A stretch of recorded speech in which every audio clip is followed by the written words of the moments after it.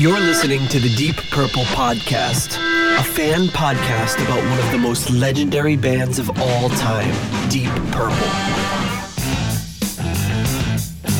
We take a look at the music, history, and people behind the band Deep Purple and beyond.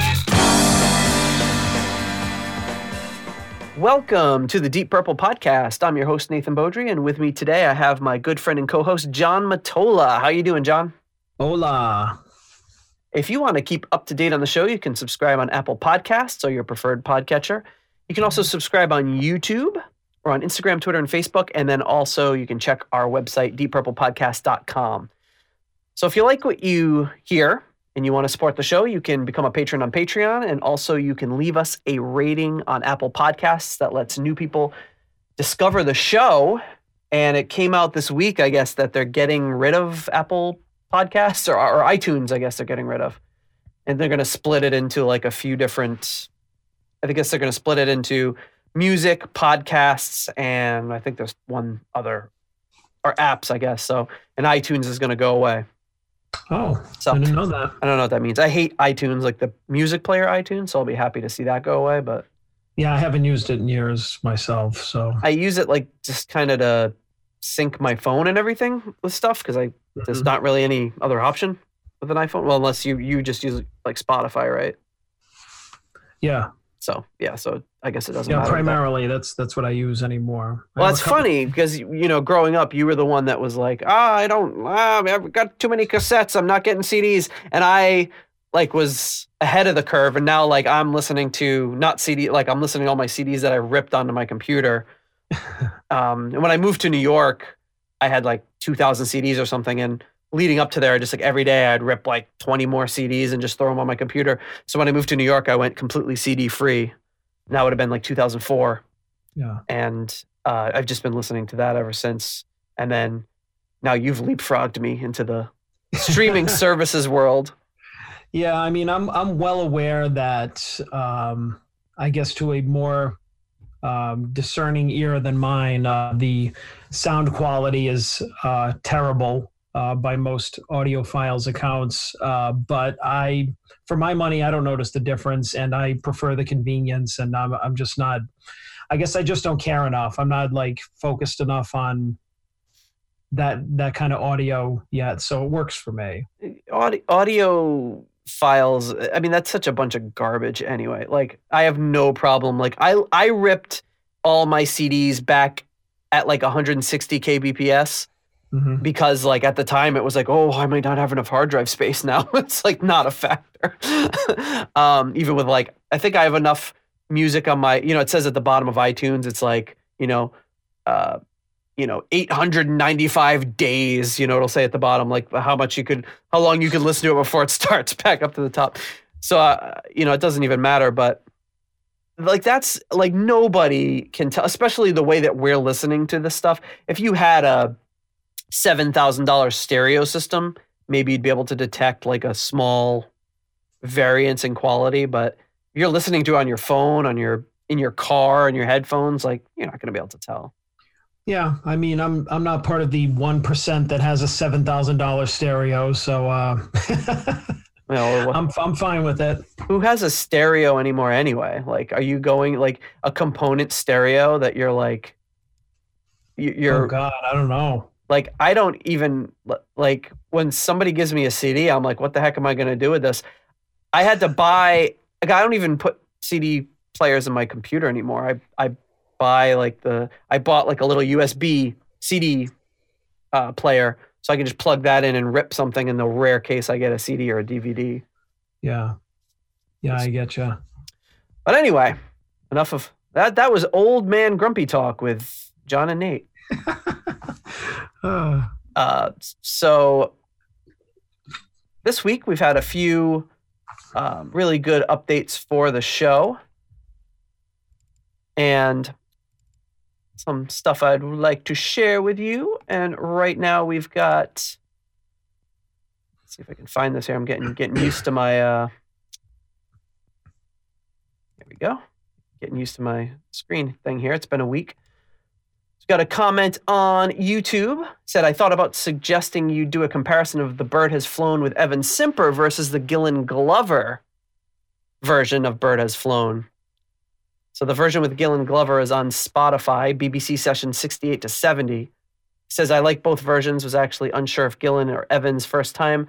I heard the Gillen one until somewhere in the middle where he puts an unmistakable signature on it. So have you heard the Gillen Glover version? Nope. No, he posted this, but I still never, I didn't really check it out, but it's worth looking into.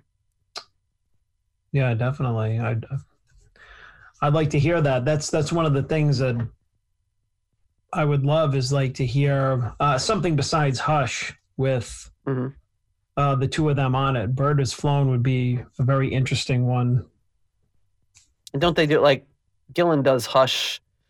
They play Hush occasionally. They played it, I think, at their induction of the Hall of Fame. Well, even early on the when we were talking about the album that we're going to be discussing today, I did listen to the 2002 reissue that has like the extra songs on it. One of them was Hush, and it sounded kind of similar, but not really. If that makes any sense. I didn't actually listen to that version. What was the difference? Ian Gillan. I mean, he kind of sang in the low register, but like kind of like more toward the choruses and everything. He threw in a couple of his signature, vocal screams and a little bit, and then it's like, okay, but I mean, it was obviously you could tell it was him, but at first it kind of sounded similar, I guess. Yeah. A little bit. It was really weird too, because I hadn't really heard that at least in a while, or them do it so fresh from like changing the lineup, Yeah, I'll need to check that one out at a later date. Mike Healy, who comments on a lot of really great comments. He posted this picture.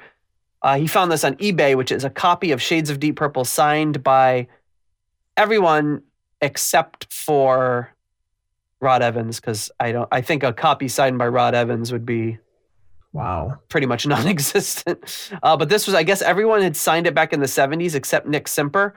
So the seller has a photo of Nick Simper signing it in 2012. Cool. Along with it. So that's really cool. I think to get our one complete with Rod Evans would be crazy. Well, you have to track him down first. Yeah, that's and then nobody seems to know where he is, so that's... It'll take you 12 months and a private investigator to track him down. He's like, I'm not signing that. That life is behind me, kid. We got Pot of Thunder recommending us, which is awesome. Because they had, we talked last week about how they reviewed Getting Tighter, and I listened to quite a few more of their episodes. They're really, really, really great shows and really funny. But he had recommended us. He recommended Sabbath Bloody Podcast and Skinnerd Podcast, which I want to get into too, which was really cool. So that's cool. This Skinnerd Podcast is called Skinnerd Reconsidered. Ha! And you can see how it's spelled there, Reconsidered. I like that. And we had a little back and forth because he knows nothing about Deep Purple, and I know less than nothing about Leonard Skinnerd. Unless you count knowing Sweet Home Alabama and Freebird, that's pretty much the extent. And I think they had 3 guitarists, and I know there was a plane crash, which is terrible.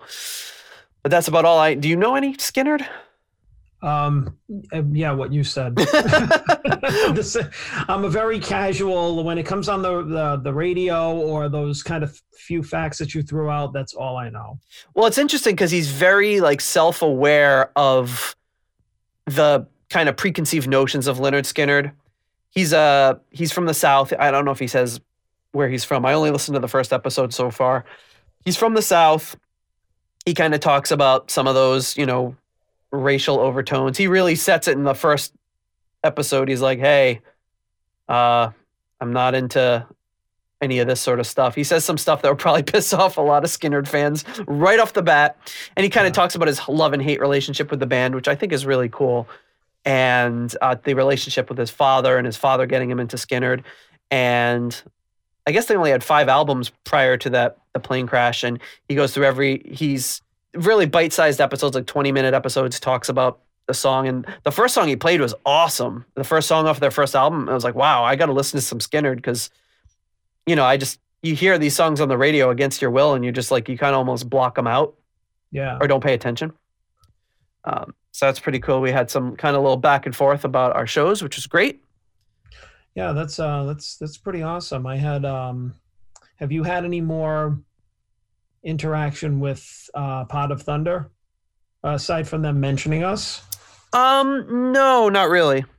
Because I mentioned them in a Instagram story, promoting their episode about Deep Purple, just to and tagged us in it as well. And so we messaged each other very briefly back and forth on Instagram, and I just told them, like, I had listened to, after you had mentioned them last week, that episode, and I thought, like, everything I was in tears, like, when they were talking about Coverdale. Stuff about Coverdale is so great.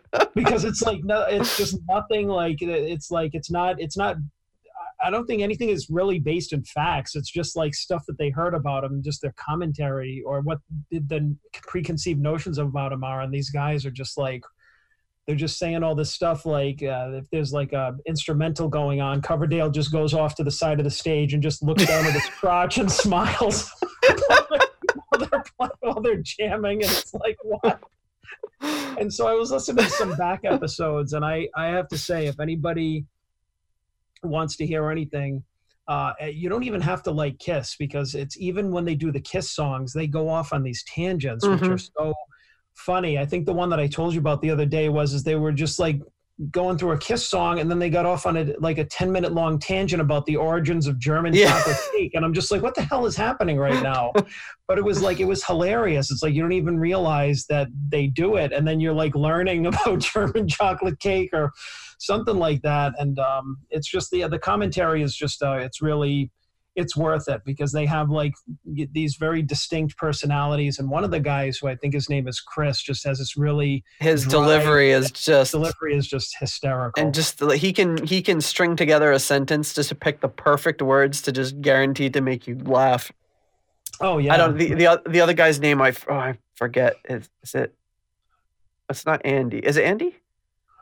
I can't. I know they have that little thing, but yeah, I apologize to Pot of Thunder, but he I don't know how he holds it together as much as he does, because that guy is just, wow. They're both really funny. It's a great show, and that's definitely a benchmark to if we could review albums like they do. Or song, that's just a song, and it's because the actual song portion of it is only maybe 20, 25, 30 minutes, but it's a lot of great discussion.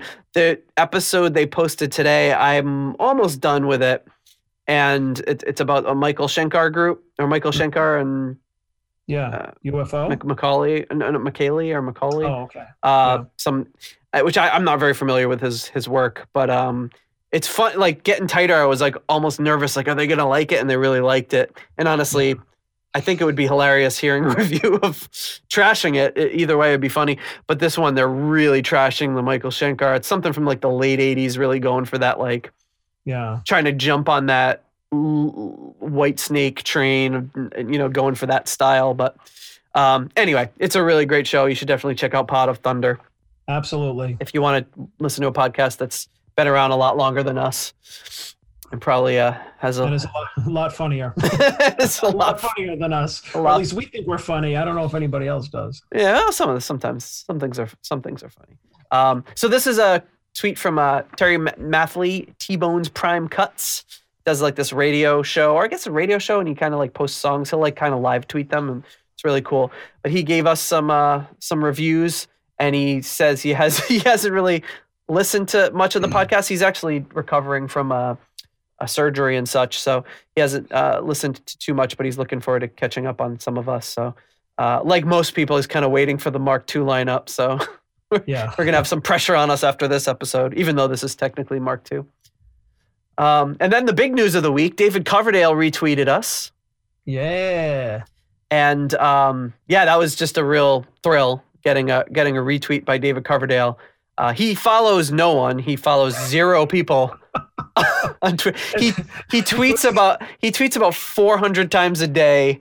And he has the craziest like Twitter style, if you want to call it. Like he posts, like he doesn't use emojis, but he uses like old school emoticons. So if he likes something, he'll put a smiley face. If he really likes, he'll put like smiley face times 2. Or sometimes he'll post something that's like a funny meme and he'll write encore. He just it's such a weird like I only started following him like this week. And it's just almost like I opened Twitter and I'm scrolling through 100. David, like, how does this guy as prolific as him have time to tweet as much as he does? It's insane. But he commented, which is really, really amazing that he did that. And then that was a few days ago. A post I put about John Lord's Windows album that David Coverdale and Glenn Hughes participated on. And then today he retweeted us again, which was awesome. I posted, it was the anniversary of his Unplugged performance with Adrian Vandenberg. Mm-hmm. Have you ever seen that one live in Tokyo? I've heard it. I haven't seen like video of it or anything. The video is weird because it looks like he's in like a lobby of a hotel with like the plants against the wall and stuff. Very odd, but man, what a performance. Like to just have, you got a guy playing the guitar and a guy singing, and you got to be good to pull that off. You're not hiding behind anything. And of course it's freaking David Coverdale. So what a voice he's got. So I posted that and he talked about Unzipped, which is one of their little compilation albums where they remastered that particular version. And I posted just a video of them doing Soldier and Fortune, which is really cool. So that's kind of all we got for updates for the week. Oh, I guess that's enough. But another thing is Candace Knight also retweeted one of our things, and that got us like hundreds of likes and comments and stuff. So we just cracked 100 followers about 5 minutes before we started recording. So yay, thanks. Up about 50 followers from last week. So hey, it's something. Yeah, it's slowly getting, and like I've said before, the amount of engagement is really the important thing. There's so much engagement, so many comments, so many people telling stories of what the music means to them, and it's just like it's really encouraging to see there's that many people that love this music. So yeah, cool. So with that, I'm going to get to the album at hand, and I thought we would do something a little different. Well, we have a little history to go through, of course. This wouldn't be the Deep Purple podcast without a little history lesson. But I thought we would just watch the actual concert and not just listen to it. Mm-hmm. Because this, unlike, I guess, any other Deep Purple album, or maybe probably any other album we'll talk about on the show, this one has the benefit of having been recorded live with video cameras for TV. So we can actually, rather than just listening to it, we can watch the performance, which if you're listening to this in a podcast won't mean much to you, except you might hear us talking about specific visuals going on. But if you're watching on YouTube, you're in for a treat. But yeah, the visuals are what really, I think, make it. At least they did for me. Like, I don't know if I got the album first or if I saw the video. I probably got the album first, and then I got like a bootleg or something of it on VHS. But like watching the performance was just kind of the coolest part. My first memory of this is being in your basement and you just whipping out this VHS and being like, check out what I got. And when we were both, well, I don't want to say both start, but we were both starting to really explore Deep Purple more. And you introduced me to all this kind of underbelly of Deep Purple I never knew. I had this very narrow scope. And when that's one of the first things you showed me, I think even before you showed me that Copenhagen, I wanted to say DVD, but they did not exist then. That must have been also a bootleg VHS that you got at that place on Route 44, I think, that sold bootlegs. And at the time, so I remember you whipped that out and put that in the VCR, and I was just like, oh my God, I couldn't believe that this has happened. And I watching the visuals, and I find like when you watch like a video or a live performance of something before you actually hear the music, you're always that's your first impression, and you're always kind of got that impression in your mind. And I've always had I know some parts of this are difficult for a lot of fans, but I've always had a real soft spot for this album. So, that being said, getting into it, we've got, we talked about in the last episode, in episode 6, Ian and Roger joining the band before Nick and Rod left and recording the song Hallelujah, which gets released as a single with the song April as the B-side, even though April was recorded with Rod Evans and Nick Simper, which had to be a little weird. I think it's funny. They recorded a single behind their backs. They sneak them into the studio. They're just like, I don't know. I can't think of an analog for that in the modern or in any era of I guess the closest thing would be that I can think of is the Beatles had on one of their early first singles. I think George Martin had brought in a session drummer because he wasn't sold on Ringo, and just kind of the devastation Ringo felt. However, Ringo was allowed to stay in the band and be in the band and record on all the rest of their music for the most part, unless Paul McCartney was doing his drums over in secret. So, but other than that, I can't think of many times when like a band would it's like they had an affair. They had they cheated on Rod and Nick. It's such a weird scenario. Yeah. They weren't broken up yet, but so Ian and Roger leave episode 6 officially in July of 1969, and the Concerto was recorded in September. So you're talking just a matter of not even 12 weeks, I don't think, between the two. Yeah. Sheila Carter Dimmick from episode 6 said in an interview that she viewed the breakup as inevitable. She said that in a quote from the book, The Road of Golden Dust, she says, sooner or later, someone was going to see this good-looking guy with a great voice, oozing charisma, and snap him up. In Ian Gillan's autobiography, he seems to say she was a little angrier than that. But that's what she's recorded as saying. There was, as we talked about, a little bit of a legal battle between Gloria Bristow, the manager of episode 6, and the Deep Purple management. They settled that for $3,000. Nick Simper was furious with the way that this went down, gets lawyers involved. He ends up going with a 10,000 pound settlement. And this is in lieu of any royalty deal moving forward with the band. So it sounds like he had a really bad deal or a bad lawyer. Or I guess it's hindsight. If the band had just gone nowhere, that would have been a great deal. But I think he left a lot of money on the table. Well, I mean, if he knew now what he knew then, I mean, back then he probably thought like they didn't go anywhere after 3 albums in 18 months or whatever. So it could have been anybody's game. I mean, they really weren't anybody. They weren't anything. So he probably thought, yeah, this is a good deal. But if he flashed forward from now back then, he'd probably be like, damn it. Yes. Well, playing the odds, I'm sure that was the smart move, but yeah, so it goes. But ultimately it was not. So one of the things I read about this development in this time period was that reporters weren't quite sure what to make of the sound that Deep Purple was developing. Not just Deep Purple, other bands too. And they were started calling it progressive rock, which was interesting to me. Like, you know, we've heard of progressive rock or prog rock, but you don't think of Deep Purple as prog rock.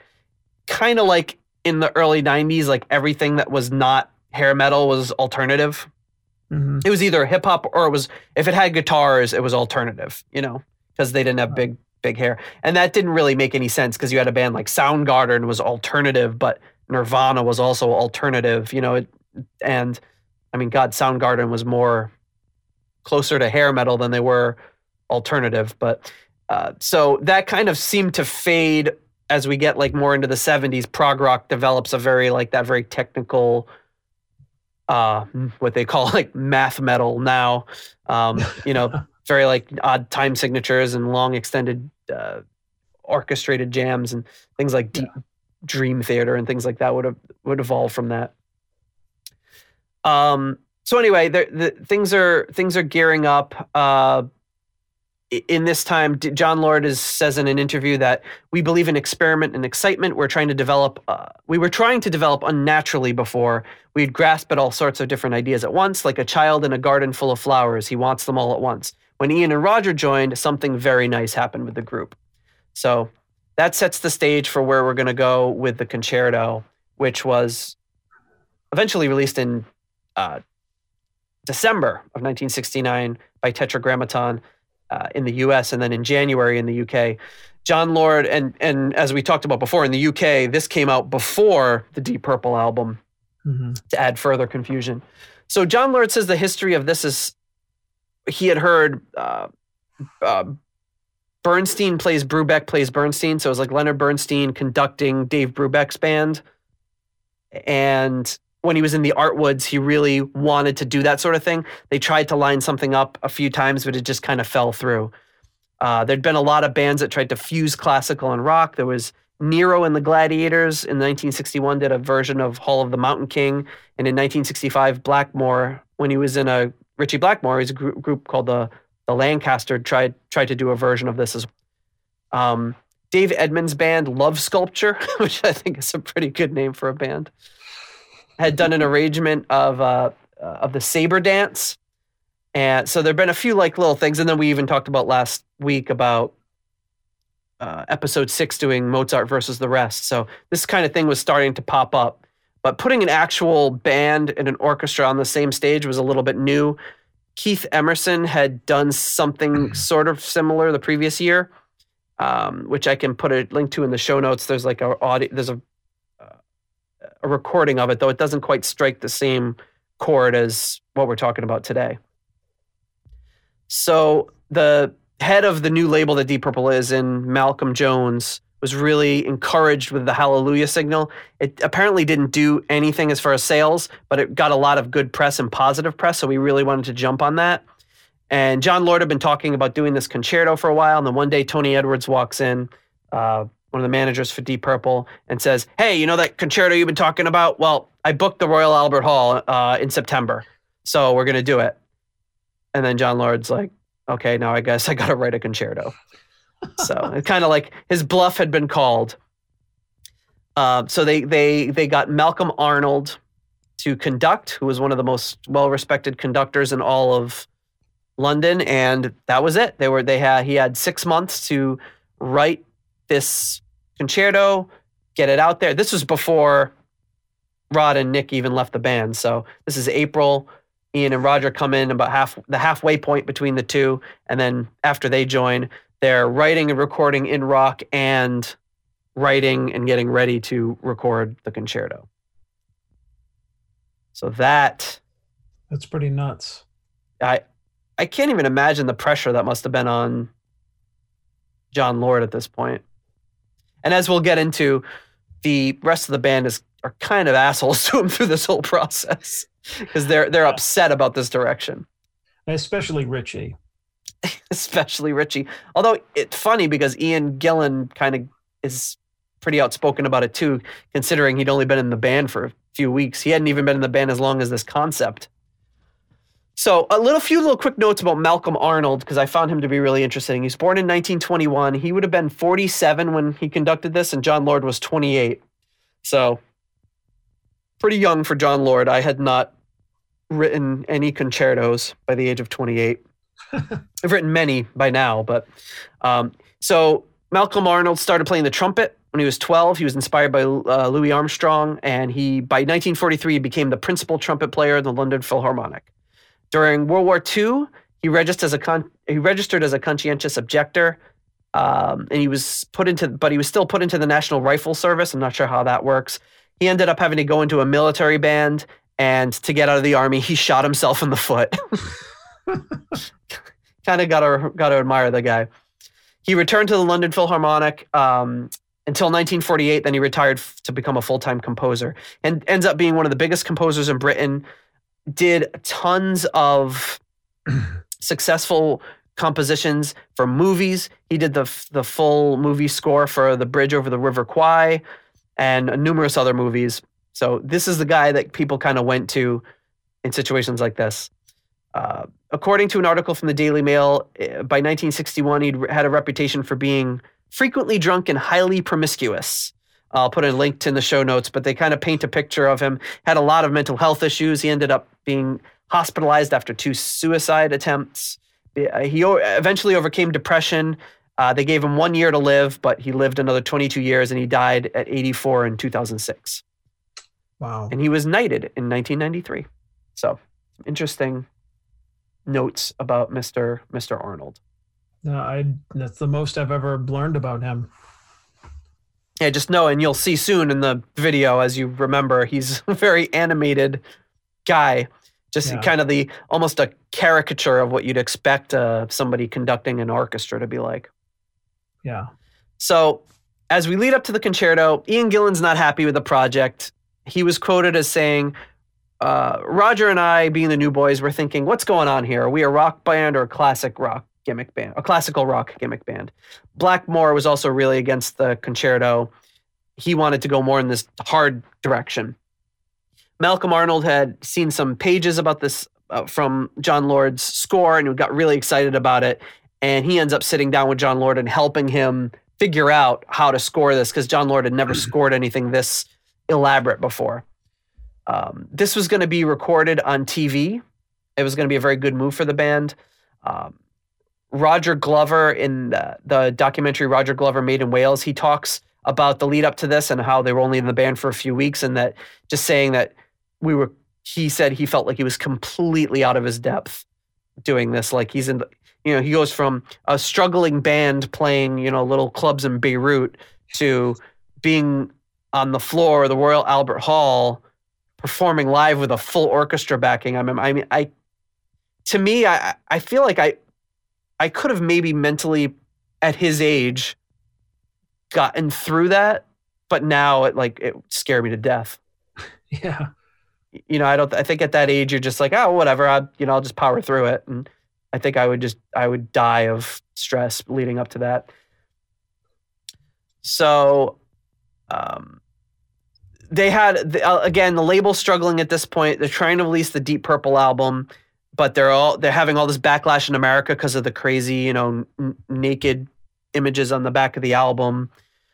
This is the same label that had released John Lennon and Yoko Ono's Two Virgins album, and they had to put it in a paper bag to sell it. So they're kind of like thinking of doing the same thing with Deep Purple. And as we talked about, the Deep Purple album got terrible sales. So John Lord's working nonstop on the concerto. The rest of the band are going gigs, they're rehearsing, and then they're sleeping until noon. And John Lord's up all night writing the concerto, trying to get it ready. So the initial run through, they do a little rehearsal before what we're about to hear. And John Lord says it was an unmitigated disaster. He said he was almost in tears. Everything went wrong.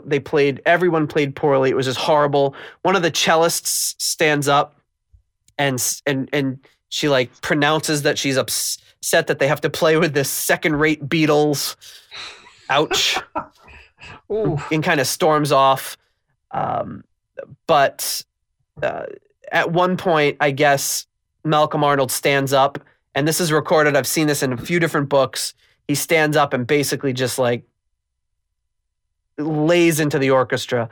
He says, at one point he says, "You're supposed to be the finest orchestra in Britain, but you're playing like a bunch of see you next Tuesdays." And I guess everyone kind of got spooked by how upset he was, screaming at them. And then later on, he calmed down a little bit and he says, "Tonight we're going to make history, so we might as well make music at the same time." So they get ready to go. John Lord is quoted as saying, "The musicians were obliged to play, and some of them hated it. Even the people in the audience weren't all that thrilled. But it was 1969. I think everything one does is a product of its time. Some things in this concerto were really very much dead weight. I'd be the first to admit it was only an experiment. I wanted to try and break these boundaries that separated rock and roll from classical. On the other hand, I don't want to reject anything I once did afterwards. I now only look back at something from, if you like, a wiser perspective. The fact that it was important at the time, and to be honest, I still like some of the melodies, Gillan singing, Ritchie's angry guitar, the whole atmosphere. I wouldn't distance myself from it. So there's tensions building up in the band. The band's playing all these live shows. And then Gillan is quoted as saying, "I must admit my attitude was all wrong. Roger and I had only just joined the band, and we really didn't appreciate what working with the Royal Philharmonic Orchestra at the time could do for us. We were already writing for the album, and this seemed like an unwanted interruption. Deep Purple have always tried to be challenging, yet here we were with something truly challenging and different, and we couldn't appreciate what we had." So it's obviously him from more recently. Yeah. Looking at it in perspective. So there you have it. That's the lead up to the concerto. And without further ado, should we start this guy up? Yeah. So it starts off with... Now, are we going through the whole thing, or... Oh, well, I think we can jump around a little bit. Okay. So it starts off with this little... almost like an advertisement for it. In this TV special, it does. I'm not getting any audio. Oh. I messed that up.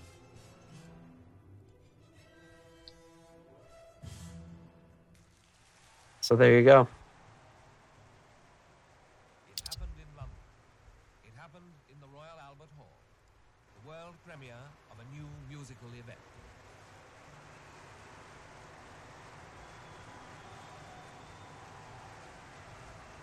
So there's a brief couple minutes of kind of talking about this, because this was a TV special. And it is the music is slightly abridged, but I don't think it's going to matter because we weren't going to go through every minute of each movement.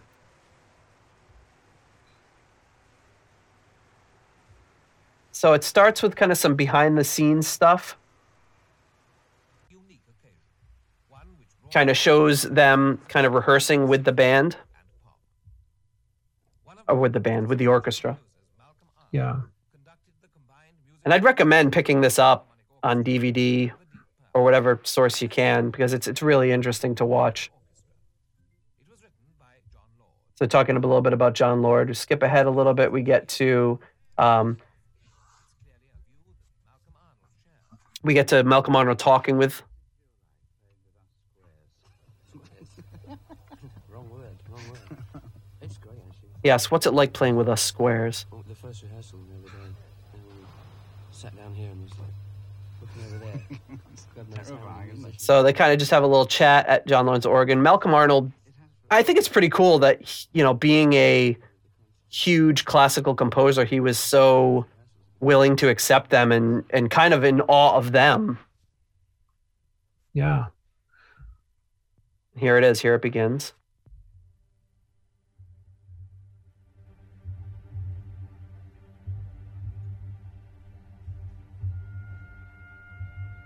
And this seems to cut off about 4 minutes from the first movement. And that might be 4 minutes of Ritchie's guitar solo for all I know.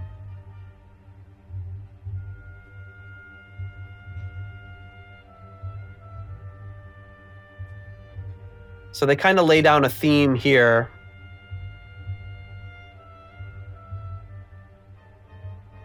Which the band will pick up a little bit later when they come in.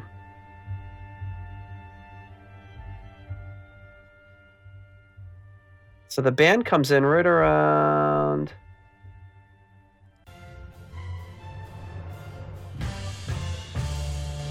Just all of a sudden jump in there. Yes, this is when I first got excited.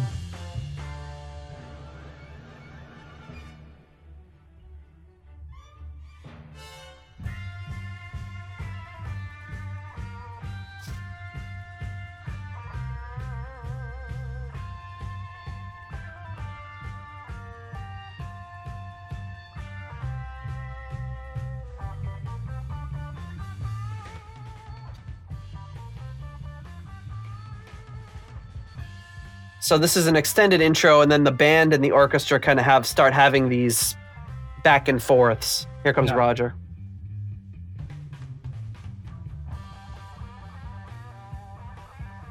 I mean, this is a great instrumental section featuring Richie. I just remember trying to, when we were recording, trying to recreate this guitar tone. I mean, not having a $3,000 guitar and not being in the Royal Albert Hall made it a little difficult. But just that sound he has. But I mean, also remember, like a year before that, he was playing this god-awful guitar on, the first couple of Deep Purple albums, and now it's like, God, what a great player. What a great solo this is. He is just all over it in this part.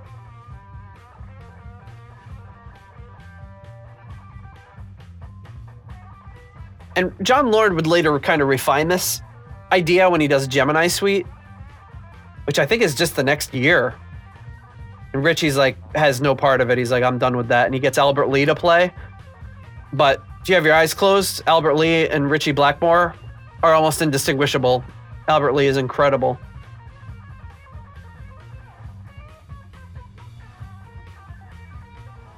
And I think I read something where Richie said at this point he'd just been playing guitar for about 15 years. Yeah, well, yeah, something like that. It's very hard to make, like, I just love looking at the faces of the orchestra just sitting there. I like this guy. And that guy, that guy just, they keep cutting to that guy, and I can understand why, because he's just getting into it. 60s style. Yeah, people only got into stuff like that in the 60s. There were a couple of points in this where you'll see, like, over Richie's shoulder, something like one of the orchestra guys, and they're just like...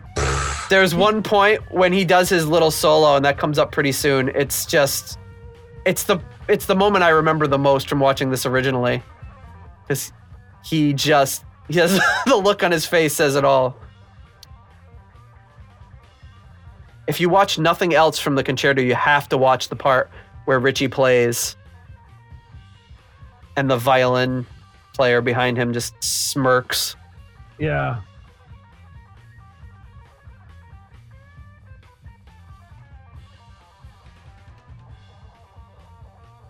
He's wiggling his eyebrows there. So this goes on for a while. Oh yeah, a little.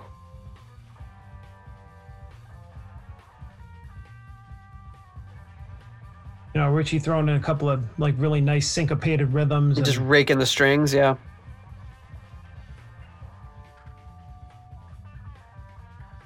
And I just kind of like how like Malcolm Arnold's just standing there like, you done yet? Well, and they talk about it too. You don't really see it in this, but there's a point where he was supposed to go for 90 seconds and he ends up going for a long time, and Malcolm Arnold's desperately trying to get his attention. But knowing Richie, he's probably purposefully ignoring him. And he just goes on for like multiple minutes. Well, because he's like, I don't want to be here anyway, so I'm just going to rip an awesome solo as long as I want. Here we go. They start syncing up here.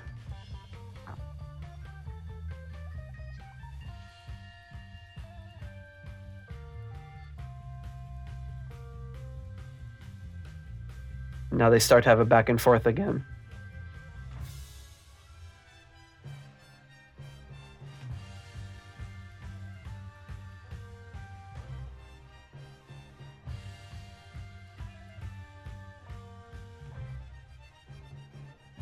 See, this is stuff like this. It just makes me think people should not dismiss this album. It's just, again, it's not something you're going to listen to every day on your drive to work or whatever, but as a historical moment, as something to actually sit and watch the performance visually, it's incredible. Oh yeah, I mean, yeah, this is definitely something that you should be watched. It's much more interesting that way. And there are actually very few parts in this where the band and the orchestra are playing together. It's like mostly like adversarial, which I think is how it was written. And it's incredible. I think more so in the third movement where they hit all of these marks, the band and the orchestra switching off, and just all of these downbeats and upbeats that they're hitting together is just, I mean, it's incredible. And Roger Glover talks about being out of his depth, but I'm just looking at him being like, how is he hitting those notes? So the band's going to come back in right about here.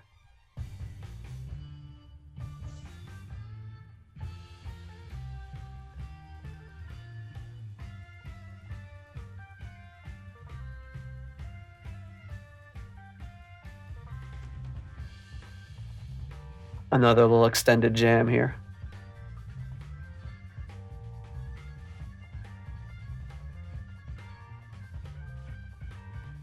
It looks like Ian Place is playing with like toothpicks. His drumsticks are so skinny. Yeah, but he's killing it. They're all killing it. You know, one thing I always found interesting was how John Lord really just kind of gave himself like not a really big part in this. Like he didn't even, like Richie had this like really long solo. I mean, John Lord just solos for a little bit. He like doesn't feature himself, which I mean, I know he wrote the whole thing, but you figure like this part right here is really nice. Yeah.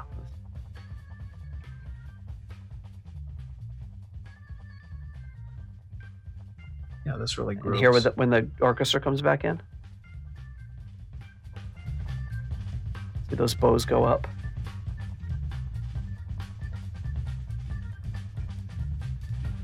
And you're going to want to watch over Richie's shoulder on this next part.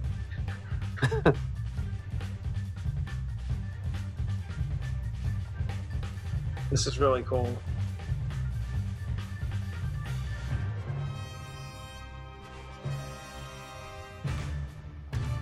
I love this.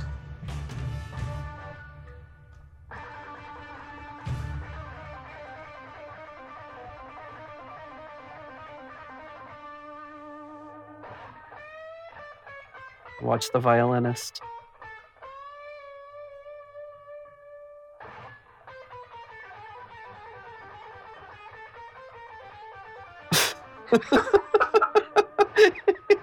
Wiggling like, Nigel, can you believe this? He thinks he's good. Well, that guy had probably been playing violin for 50 years at that point. I was probably one of the best violin players in the entire world. And sadly, we don't know his name. Somebody out there does. But yeah, it's just quite a sight to behold. So it's just like if they weren't paying me 500 pounds for this performance, I'd be out of here. You know? I like this guy on timpani. He's very young looking. He looks kind of like Forrest Gump. Or like Martin Short. I mean, I guess everybody, like every straight cut guy in the 60s looked like Forrest Gump. Yeah. No, not taking anything away from him. So the band's going to come back in just a minute here. Skip ahead just a smidge.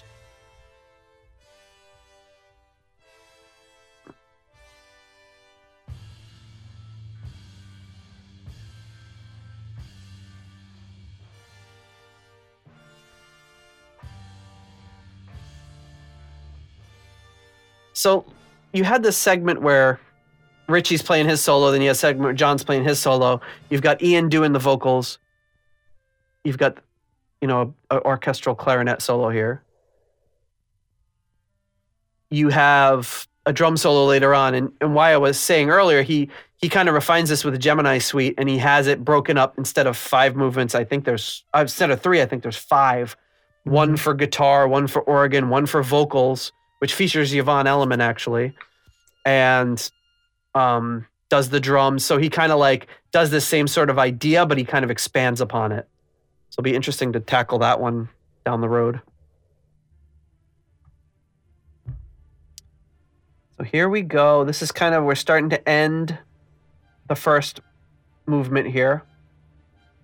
It's going to be the climax to the first movement.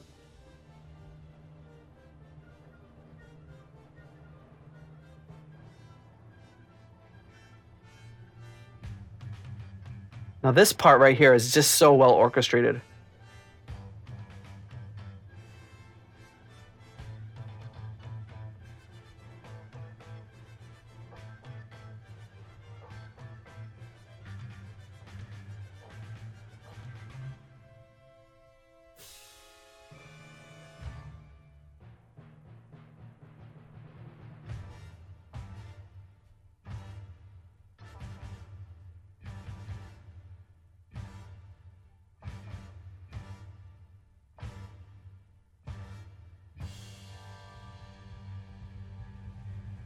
Wow.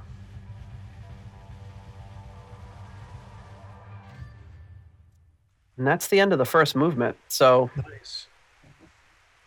I mean, really, really impressive stuff, and how they could possibly have done that in such little. They didn't have much time to rehearse because, you can't just rent the Philharmonic for rehearsal time. And what you were saying about John Lord saying that one of the rehearsals was like a disaster. It's like you'd never know it by seeing this. But you could easily see how this could become a disaster. Yeah. I mean, But yeah. I think it's really, and again, we're not musical experts. We don't know everything that's ever happened, but to me, this is different. We've talked about how this is different than Metallica just playing live with violins, playing along to whatever it is, Fade to Black. While that's cool, and there's not taking anything away from that, this is something altogether different. And that back and forth and trade-off between the orchestra and the band is just, it's incredible. I've never heard anything like it before or after. And if anyone had, other than like something like Gemini Suite, which is also by John Lord, but if anyone has or can tell us of a thing that might have preceded this that would have led to it, from what I heard briefly from the Keith Emerson thing, it didn't have quite that same feeling to it. Mm-hmm. Yeah, I think that the thing that still impresses me about this is the fact that it is a whole new like batch of songs. Like the expanded version, which we're not talking about today, does have them playing other songs during this performance. But I mean, the center of this whole piece is the original music that they wrote and the interplay between, and like the orchestra versus the band type of thing, which was like completely original, not playing like any of their other songs or anything, which is just like, I mean, it's really like what they were trying to accomplish, which is like melding classical music and rock together, like in an original, like brand new way, like taking like legit, like classical music, not just having a classical influence, but like, you know what I mean? Yeah. Like you said, cool. They're not just playing, Smoke on the Water with the violins going, dun, dun, dun, dun, dun, dun, exactly. Which is what a lot of bands would have done. They would. Yeah, you're taking like music that was like inspired by like classical composers and putting it together with like the band, which is like truly like melding them together, like trying to create like a new style. And I think that a lot of it really works because a lot of rock music is really dynamic and like, passionate and has all those highs and lows and like is really, you know what I mean? The same as like classical, which mm-hmm. I mean, you could see it hidden in all sorts of different ways and like in all sorts of rock music, but it's like it's really like the dynamics are the same if like the music itself really isn't. Right. So we talked a little bit before the show, but we've been rating songs, and for this album we both just kind of gave every song a 3. Which is it's very hard to, these aren't songs, these are movements, and it's hard to rate them the same way you're rating an album. I love this album. I think it's great. I think it's an amazing work. I just kind of gave it that kind of run-of-the-mill 3 because in thinking of this in the whole as an album, and if I'm looking at an album, am I going to put this on while I'm driving in the car, or am I going to put on, I don't know, Burn? So I don't want that to take anything away from this because I think this is one of the more interesting and important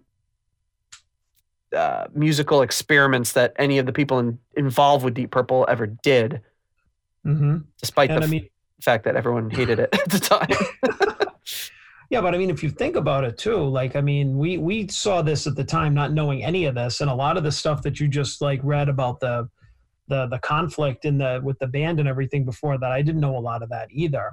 But it doesn't really show, like they really committed to it. And if you look at like the performances, how cool they are. I mean, it's like you have John Lord, who wrote the whole thing pretty much, who's like 28. All the other guys are like early 20s. Like I think the rest of them were 24, and Ian Pace was like just barely 21. Like he just turned 20. I mean, could you imagine being just turning 21 and like doing that? I can't even imagine just being 21. Sounds great. But I mean, he was basically like, still a kid, and he's like playing with the London Philharmonic Orchestra, and he's killing it. Mm-hmm. I mean, all of them were, and it's just like, it's crazy to think about, that they were. And I mean, I'm saying that through the years, I mean, some of the greatest composers, and even now you can see like on YouTube, these really young kids, like, playing this really, at a high level and stuff like that, but just still blows my mind, when I think about, in our lifetime, there were people that young, like doing stuff that's groundbreaking, because we can't be like, oh, well, Beethoven is, I mean, that was like, that was way before we were born, but something like this, I feel is like, pretty groundbreaking. And it happened, it was before our lifetime, but I mean, not that much before. But I mean, all the people that are involved with it are still, except for John Lord, we still live to, see them create other music, and you know what I mean? It's like, it's kind of a cool thing. Aside from the fact that I love the video too, because one of the things that watching the performance was kind of like the stuffy old orchestra playing was like really cool. But to me, it was just kind of like, I always knew that there was kind of a thing there between them and the band. Like it was like when the band was playing, I'm just like, yeah, take that, It was almost like, take that, old man. Oh yeah, it was almost like sitting there watching with my parents, being just like, yeah, like these guys are like being really cool, and all these like old violin guys are just standing there and they got to take it, and, yeah, which is pretty much what was happening. Oh yeah, they're like, hey, do you want to still have a job? Then shut up and play the violin when it says on the damn sheet music. But I always thought that was the cool thing about watching it, is you were seeing like this really like kind of like weird, like, stark like juxtaposition between like these really like you said, like really like schooled classical players, really like accomplished, and then like just a bunch of like 20-year-olds being like, hippies and everything that have been playing for like 10, 15 years. And they're just like, oh, here we come. And it's just, that's really cool, because some of the coolest stuff is when people say, oh, you can't put this and this together. And it's like, why not? And try it out, because see what happens. Yeah, exactly. Cool stuff. That's what happens when you think outside the box. And that's what this was. And, now it really isn't. But as you mentioned before, don't think anybody really has done anything like this since. No, not at all. With that, we get into the second movement, which overall I feel is my least favorite. Overall, yes. So you really get a sense in watching this for the scene. You just see like the sea of people behind Malcolm Arnold as he conducts, and just big plumes of cigarette smoke rising into the air, because you could just smoke wherever the hell you wanted in 1969. Up until actually pretty recently, you could do that. You see like a mixture of people in the audience. Like there's just people that are just clearly there that are probably on LSD. There's people that are there that are kind of being respectful. At one point, you see this mother shushing her little child who's like kind of running around, like, like a kid in church or whatever. This second movement starts up a lot slower than the first one. It's a really, really long and slow build until it gets to Ian Gillan, which... I'm not getting any audio again, by the way. You're not? I think it just might be really quiet.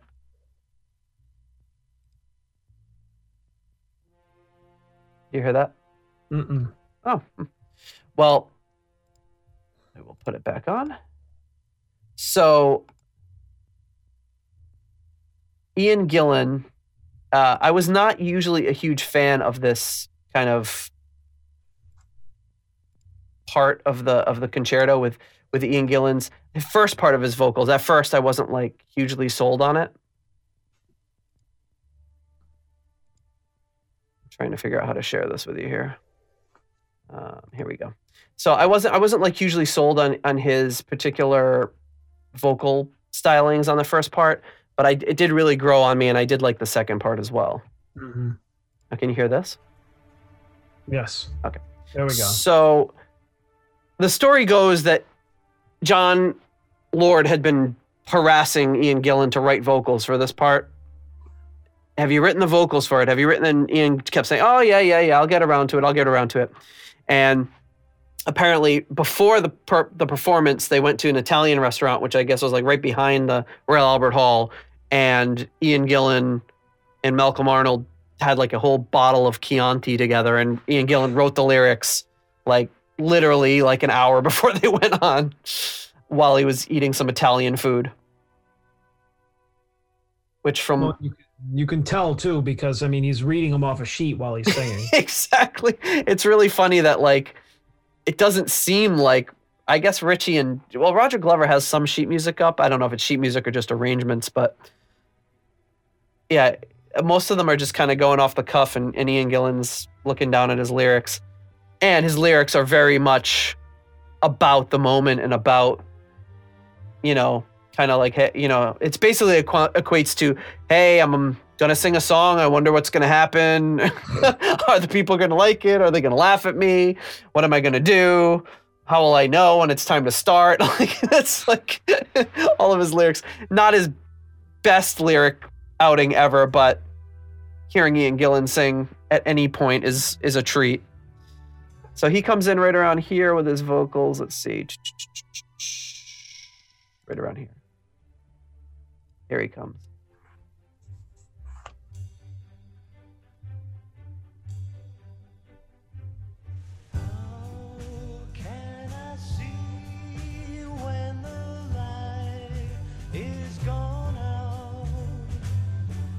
There he goes, looking down at his lyrics.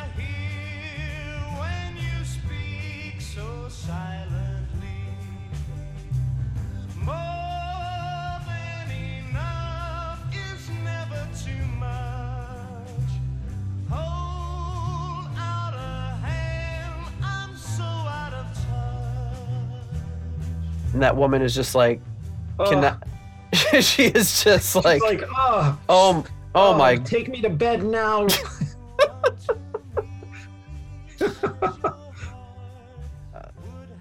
I'm pretty sure if Ian Gillan wanted to pursue something with her, he would have been okay.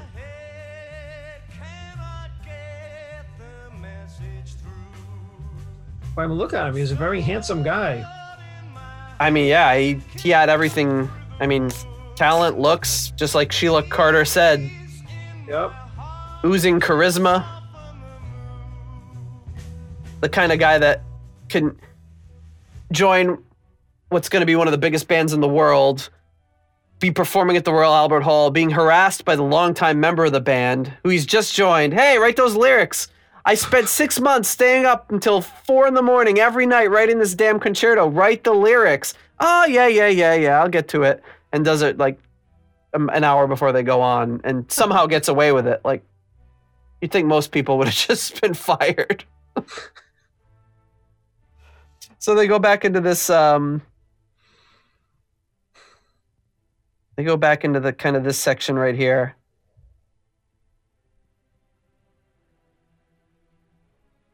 You can see John Lord flipping over his pages of his score as he tries to follow along. I've lost audio again. I think it's clipping out because it's too quiet. Oh, okay.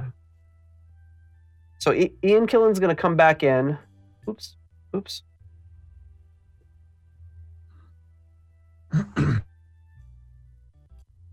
they go through this big, long, extended jam, and then they kind of go back to the band.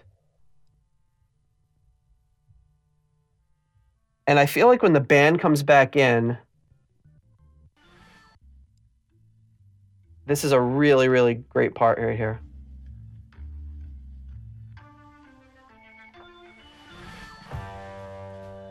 And this to me doesn't even sound like Deep Purple. This reminds me of like Joe Cocker kind of feel. Yeah. Even when Ian starts singing.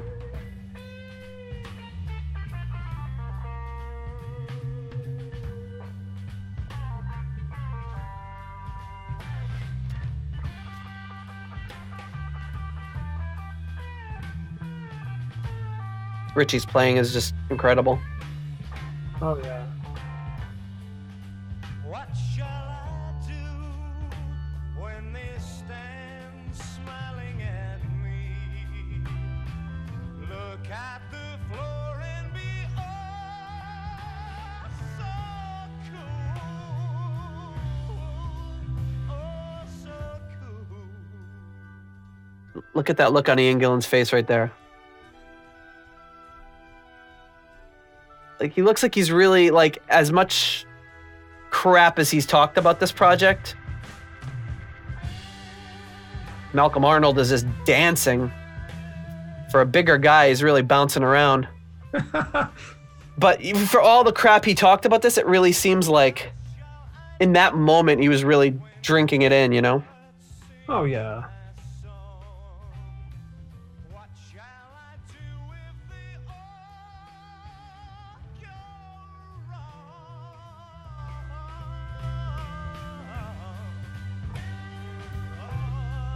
What shall I do?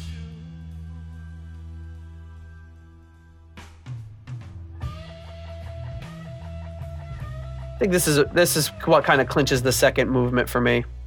Yeah. And I think hearing Ian Gillan, it's hard hearing Ian Gillan in 1969 singing that kind of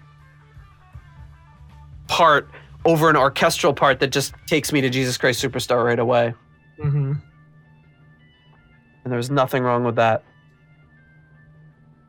So this goes for a while. They go, another noteworthy part I think is right here, which is, this to me sounds like Boston's Foreplay.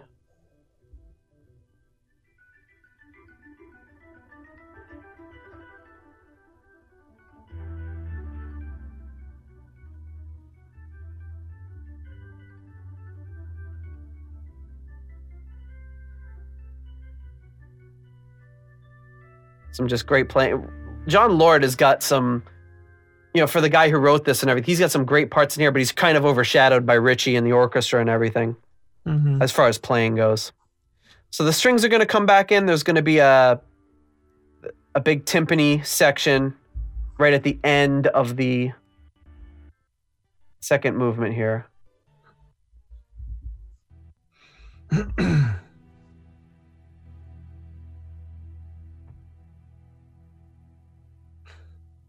Drum, Forrest, drum.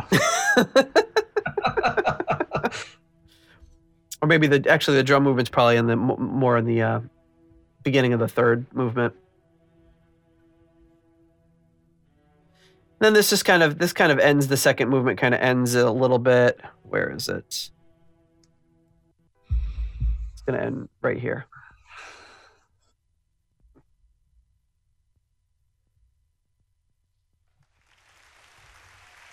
And they talk a little bit about how the audience didn't really know when to start clapping, or and you could see it there. They're all just kind of like, are we supposed to clap now?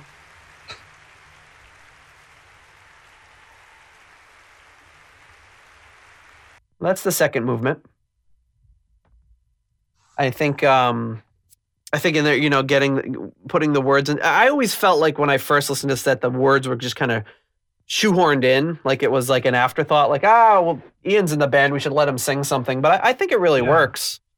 Yeah, I mean, just like everything else that we've been listening to over again, I am approaching this with like a new perspective. Like, I mean, I thought of that part probably the same way for the longest time.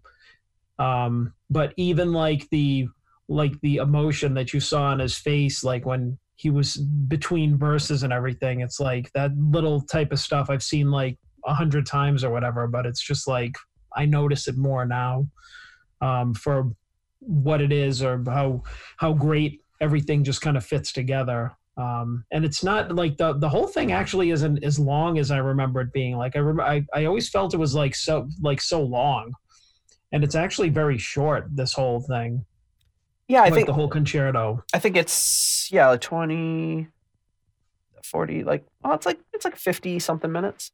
Yeah, but I mean, Yeah. like years ago, it could have been like 2 hours for all I knew.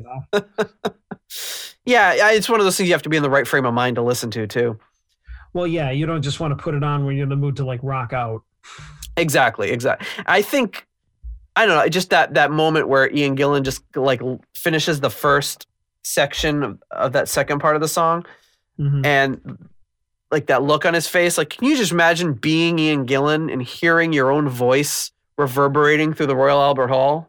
Mm. Or even being not Ian Gillan and hearing his voice come through. I mean, it's just unbelievable. And same thing with Richie, like hearing that. I mean, I can't even imagine what it would have sounded like being there, but listening to this almost 50-year-old recording of just the dynamics inside of that room of his guitar and his guitar tone and just the way it sounded. I remember that part where he's playing and the guitar play or the violin player behind him is kind of giggling at him. I always trying to recreate that in various recordings, like that kind of feeling of that staccato sort of orchestra stop and the guitar continuing to go. And like I said, that was just like my ideal guitar tone. Mhm. It still kind of is. It's just such a great sound. Yeah, I agree. And, I'm actually just maybe skipping back to the Deep Purple album. Like, I'm not even like, I always thought that maybe his sound changed because, or got better, or his sound playing whatever, because he switched guitars. But now I'm not even sure if he really did. Because I mean, some of the stuff on the Deep Purple album did sound like he was playing like a Strat. Mhm. Like a Lelania and stuff like that. But it's just like, it's very clear that he's playing that big hollow body guitar, but he sounds like so much more like the sound that he would like go on to adapt, like his playing, his style and everything. But it's still so weird to me that he went from, that kind of like tortured cat solo to like soloing to like so good in like a year. Well, like we talked about, I think Book of Taliesin was terribly mixed and possibly badly recorded. Like it just doesn't fit in the mix. It's like everything sticks out like a sore thumb. And I don't think his playing was any worse or better on Shades or on Deep Purple. I think it was just a really bad mix in that particular album, because even in Shades of Deep Purple, his playing didn't sound like Book of Taliesin. Book of Taliesin was bad, and I don't think it was his fault. Interesting. Yeah. I posted a video on Twitter today of a performance they did. It must have been shortly after In Rock was released. And in that video, he's going back and forth between the Strat and the Gretsch. And it's like not the Gretsch, the Gibson. I'm sorry. That same hollow-bodied one he's using here and just whatever Strat he had at the time. He's going back and forth between the two within a performance where they only do a few songs. So he must have kept that in his little on-stage arsenal there for a short time at least. Okay. But yeah, like I can't recall many videos any much later than that where he's playing anything other than the Strat. Yeah. Yeah, but that's just my own thing is like, I mean, yeah, it could have been like so many different things, but it's just like, it was just like, just hearing on like the recorded works, like how much better his playing was. And it's just like, you know what I mean? Like I couldn't believe like when we went back to the first couple of albums and I was just like, please stop. And but then it's just like the extended solo section in the first movement here, he could have just played for like another 20 minutes and I just would have been like, yes, oh yeah, keep going. Absolutely. Yeah, that part could have never ended as far as I was concerned. Yeah. Okay, so the next part, we'll fire up movement 3 here.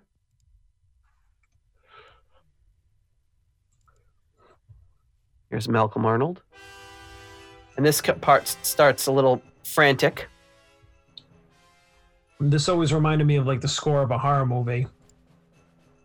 Yeah, yep. Like this part here. The French horns coming in.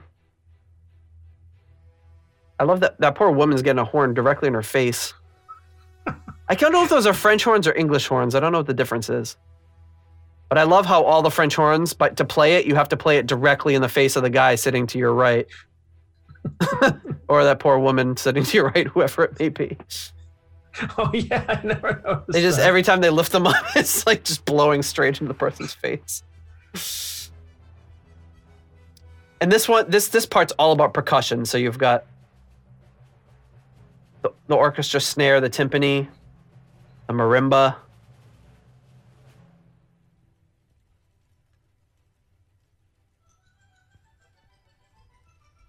All that orchestral stuff is coming in before it leads to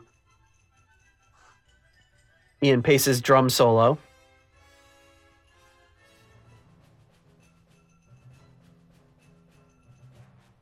It definitely has a movie soundtrack feel to it. Oh yeah, this part especially, like in the way it opens up, it makes me think of like a like something you hear in like a Dracula movie or something like that, like from back at the time, like definitely like a horror, like suspense. This sounds to me like it could almost be like a John Williams sort of like feel to it, especially with the horns. Like that, I could hear that in a Star Wars movie.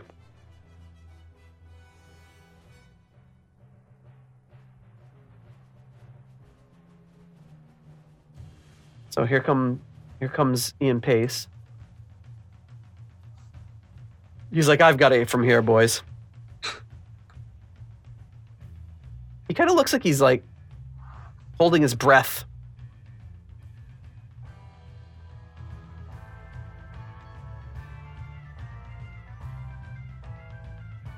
And there's not a lot of time where the band and the orchestra are playing together.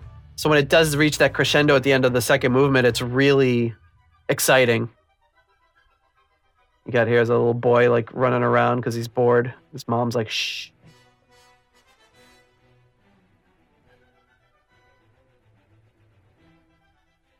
I don't know how much of this is just B-roll from before the concert even started, where they go to the audience, you know, but here we go. Now it sounds like a Western. Doesn't it? I mean, Yeah, it's a beautiful little, like, almost flamenco sounding line.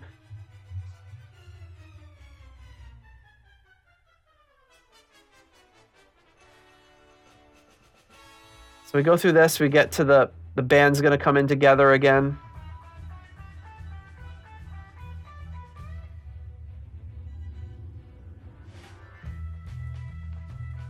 Another great Deep Purple style extended jam here.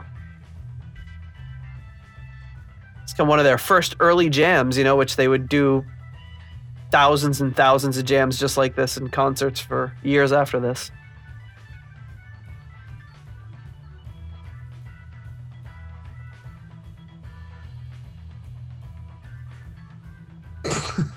That guy was on something. They keep cutting to him. It's probably security didn't have him removed in the first movement.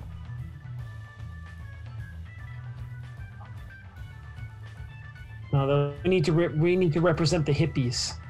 Yeah, exactly. Listen to this.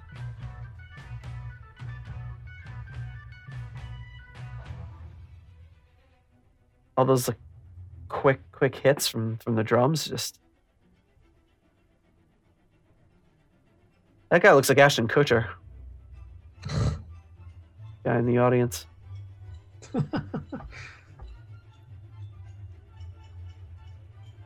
That 70s show. Well, it wouldn't have been the 70s yet. Just really interesting to see all the different people in the audience too, like you were saying before. the mother with the kid, the LSD guy, the bored looking lady, the thirsty chick, the military, the thirsty. There's like a military guy there too, like an officer from the army is just standing there watching. Yeah, I wonder how people like who went to this, like how was it advertised and who like bought tickets to this? I'm sure they must have given tickets away for free to just kind of promote it because this is like going to be a big TV special, and I'm sure they wanted to have a lot of those like hippie type representation there, you know.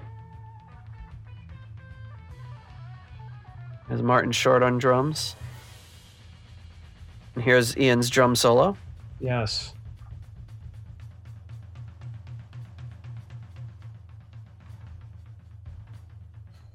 Good drum solo for a 21-year-old. Although nothing to me beats that was the Copenhagen one. That's an incredible. The Denmark one. Yeah. Denmark. That's like a 10-minute drum solo. He's trying out some of those early tricks here.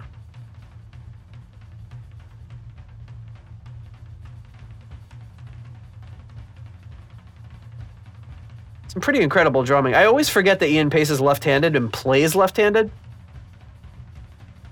You know, he's got his hi-hats on the right side.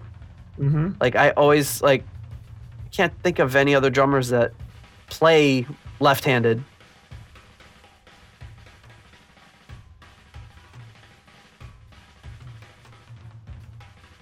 You wonder what the timpani guy and the guy that just plays the snare drum in the orchestra are, thinking about this. Are they envious of Ian Pace that he's in a rock band? Do they... Those guys are young. I mean, I'd love to interview one of them and see what they thought of this whole experiment. Because it's like you could see them being into this music, you know, even though they're in the Philharmonic or the...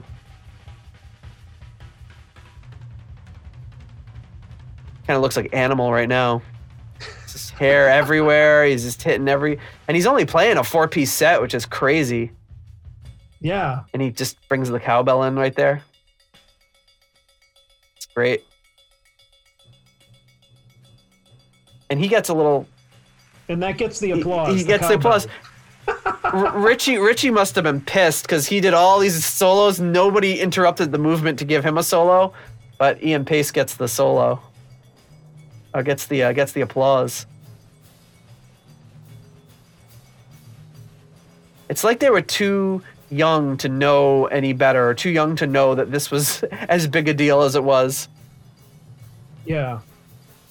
I don't think I would sleep for a week leading up to this if you told me I had to do it.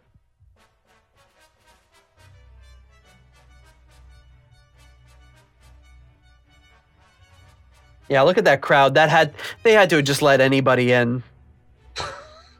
Hey, do you like psychedelic music?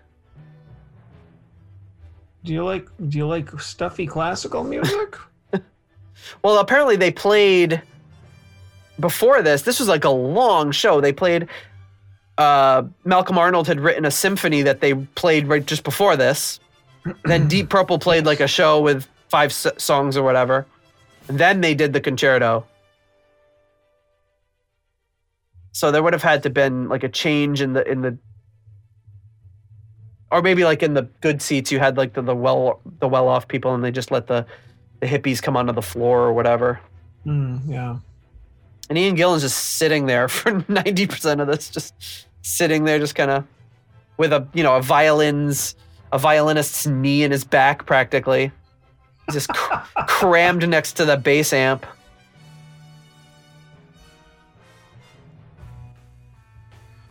He had to have been a pretty good sport about that. Oh, she's freaking out. She can't believe it. That had to have been B-roll. Yeah. This part's great.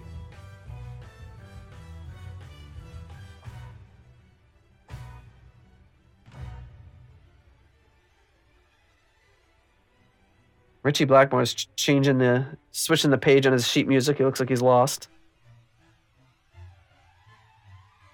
But I think he's about to rip into it. This is great. Here we go.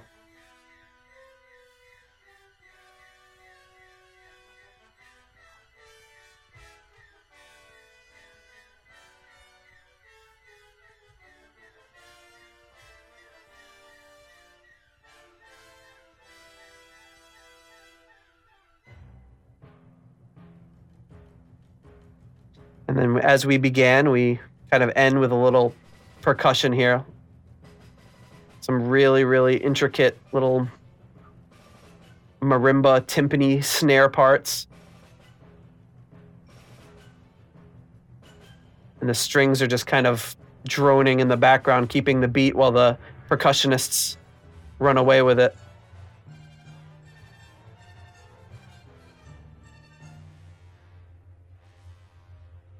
So here we go. This is kind of the grand climax coming up here.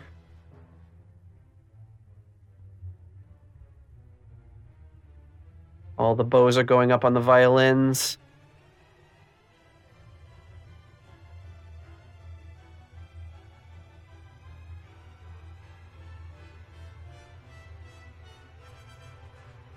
Guy with a little bugle. Here it comes.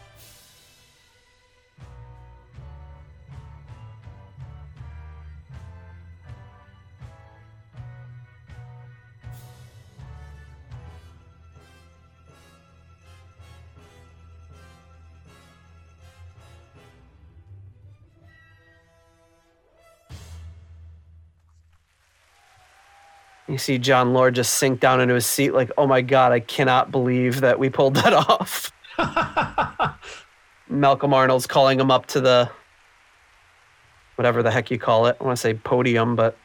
The balcony, the riser, whatever. Wherever the conductor conducts from. I'm sure there's a technical term for it that people are yelling at their podcast right now. So John Lord is like being very obnoxious about insisting that the everyone in the orchestra stand up for the ovation. Richie Blackmore looks legitimately happy right there too.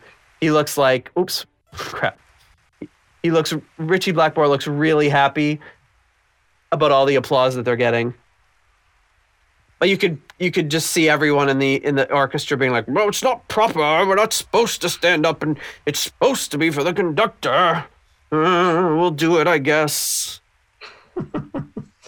Curses. So great night for John Lord as he soaks in the applause from the crowd. And that's it. What a great event that would have been to be at. And I mean, they look like you saw all of them, like not just Richie, but all of them were like smiling. And, yeah. I mean, it had to have felt good. Well, you know what? They were all professionals about it. They did their job. They came in and they performed what they needed to perform. And I think a lot of them are a lot more or maybe putting on about how put off they were by this whole thing. I think they had to have had a good time. Yeah, I think there was a lot of like maybe feelings leading up to it, and there probably, and then like Ian Gillan's recollections later about how he should have appreciated it more. They should have all appreciated it more. But I'm sure that during it, they were really into it and nervous and excited and enjoying themselves and the adrenaline and everything. So I think like at that moment, they were probably really just loving it and appreciating it. And then everything kind of surrounding it is what they're talking about. Like, you know, maybe right. The before, the feelings after, like, thank God it's over, and who knows what else. But I was reading, I forgot who said it, but someone compared it, someone in the band, I can't remember who it was, but they kind of said that this was looming over them like a trip to the dentist. Like they were like, oh, we got that concerto we have to do. You know, and then when it was all over, they were like, it wasn't so bad. You know, like wasn't as bad as it was making it out to be. Well, so my trips to the dentist are the opposite. Because I dread them, and then afterwards I'm just like, I can't feel my teeth for 3 months. You know, so it's. But I know what you're getting at. So I was just reading while I was waiting for you to reconnect, I just opened up Ian Gillan's Child in Time and checked it out and looked for this part because I hadn't read it. And he says that night after the show, John Lord's first child was born. Whoa. Yeah, which I hadn't seen anywhere else, but I thought that was pretty cool. So pretty big day for John Lord. Yeah, jeez. So in 6 months, between August of 1969 and January 1970, Deep Purple released 3 albums, Book of Taliesin, Deep Purple, and the Concerto, in 6 months. This one seemed to have gone off the best. Everyone was really, really, really happy with the show, and more importantly, it seemed to be like John Coletta, one of the managers for Deep Purple, took complete control over the publicity around this event to catapult this band. So while this isn't well known outside of like Deep Purple hardcore fans, this seemed to be what took them to the next level. It got them a ton of press. It was aired on the BBC. People were really interested in this band. It came with a lot of other aspects, which is that people weren't really sure what to make of the band. I was reading about one show where they thought they had to book an orchestra to play with Deep Purple when they booked Deep Purple to play, and they couldn't get one, so they hired like a brass band to be there. I don't know how they thought this was going to work. Like, I'll just bring a band, they'll make it work. So when Deep Purple got there, they're like, what the hell is this? And they just had the brass band open for them, and then they played. So it definitely could cause a lot of confusion, and I'm sure for like 6 months after this, it was really frustrating for the band. And there was like stories of Richie like storming off, like being like, it's like hanging around our neck, this stupid concerto, being all dramatic about it. But I think I couldn't have lasted too long. They must have shed that eventually and moved on. Well, I was also another interesting fact I didn't know is that did you know that this was actually performed twice? I read that it was performed 3 times.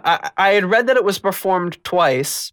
Like several months later, they performed it at I think the Hollywood Bowl or something like that in California. So what I read that as well, and I was surprised too because I had never heard that. And then in one of the other books, I think it was the Smoke on the Water book, they talk about how they performed it 3 more times, once in Zurich, once in Vienna, and the last time was at the Hollywood Bowl in Los Angeles, and then they lost the score. Right. Which is insane to me. 1970, yeah. Which they didn't say that. It's just like, they just like, whoops. Whoops. We lost the score. And I remember we talked about this years ago, shortly after it came out. In 99, they performed this again with many, many other things, not just the concerto. And they had to rewrite the score from scratch because it was lost. And I can't, the idea that you'd have the one and only copy of the score traveling with you and then, oops, we lost it, seems insane to me. Yeah, I wonder what happened to it. I wonder if somebody picked it up and now they're hoarding it. That'd be a great collector's item, except you'd probably be arrested. But it's crazy though, is that I think it was another composer was working with John Lord to reconstruct it based on audio and video. They said they would watched video of it as well. Yeah, I'm sure that was really helpful that they had that to just kind of. Yeah. So. But that's nuts. If I were John Lord, I would just been like, fuck. If you, it's considering how much he worked on it, could you imagine what his reaction must have been when he found out it got lost? No offense to the late great John Lord, but if I was John Lord, I would have made a copy. I know copies weren't as easy to come by in those days, but I would have made a copy. I was just reading today, this is a complete aside, but the Kinks, when they recorded Lola, yeah, he had sung Coca-Cola in the lyrics, just like Coca-Cola. Yeah. They decided there was a copyright issue. They couldn't say Coca-Cola. So they flew him from New York to London to record singing Charity Cola, and then flew him back. like a 6,000 mile round trip just to replace the word Coca-Cola in a song with the word cherry cola. So that gives you an idea of the technology of the time. Like nowadays, it'd just be like, well, go in the nearest recording studio and send us the WAV file and we'll splice it in. And same thing with this. Like, they might not have had Kinkos or something back then, but there had to be some way that they reproduced these scores, and I would think that there would be a copy. Well, yeah, can you imagine John Lord just walking into a Kinko's with this big thing and just slamming it down? Could you run off about 800 pages? Like, I don't know. You probably have like a mimeograph machine or something to do that. Oh, it wasn't that long ago. It was. We had mimeograph machines when I was in grade school. Oh, shit. Did you ever have those? You get all your tests would be that blue paper or the blue writing on the paper. I still remember the smell of it. I don't know. So, I forget more than I remember, or remember more than I forget. I can't remember. See, I'm proving it right now. I don't even know what I'm talking about. After an hour and a half of talking about the concerto, I don't remember anything either. But so apparently, like the reviews of this were like really, some people really loved it, but a lot of like rock critics didn't know what to make of it. Classical music critics didn't know what to make of it. I'm sure they hated it. Oh, classical people, of course. Oh, no, rather. Oh, posh tosh or whatever. Like, pish posh, Posh tosh. I don't know. But I get it. It's getting late over here. Yeah, right. Yeah, you're an hour ahead of me. Yeah. So the BBC was so happy with with this that they commissioned John Lord to do the follow-up, which we talked about, the Gemini Suite, and he did that almost a year later. That one was not billed as Deep Purple, and it didn't have all of Deep Purple in it, like we talked about. Richie said, "I'm out. I did that already. Not interested." And they had Albert Lee fill in. Yeah, I'm sure Richie was like done. He was like, "I don't like playing with orchestras. Forget you guys. Kick rocks." Exactly. So Malcolm Arnold, interviewed in 1970, said, "What strikes me about Deep Purple is their tremendous musical integrity. This is so refreshing in a commercial world. I loved working with them. They're thorough musicians. They're not trying to prove anything. They just like to play now and again with a symphony orchestra. They're not trying." What's that? Just now and again. This night, every so often when I have the chance. He said they're not trying to prove any deep philosophical problem. They just want to write music that's enjoyable, which I thought was cool. Richie Blackmore was slightly more critical. He says, "I was not into classical music then.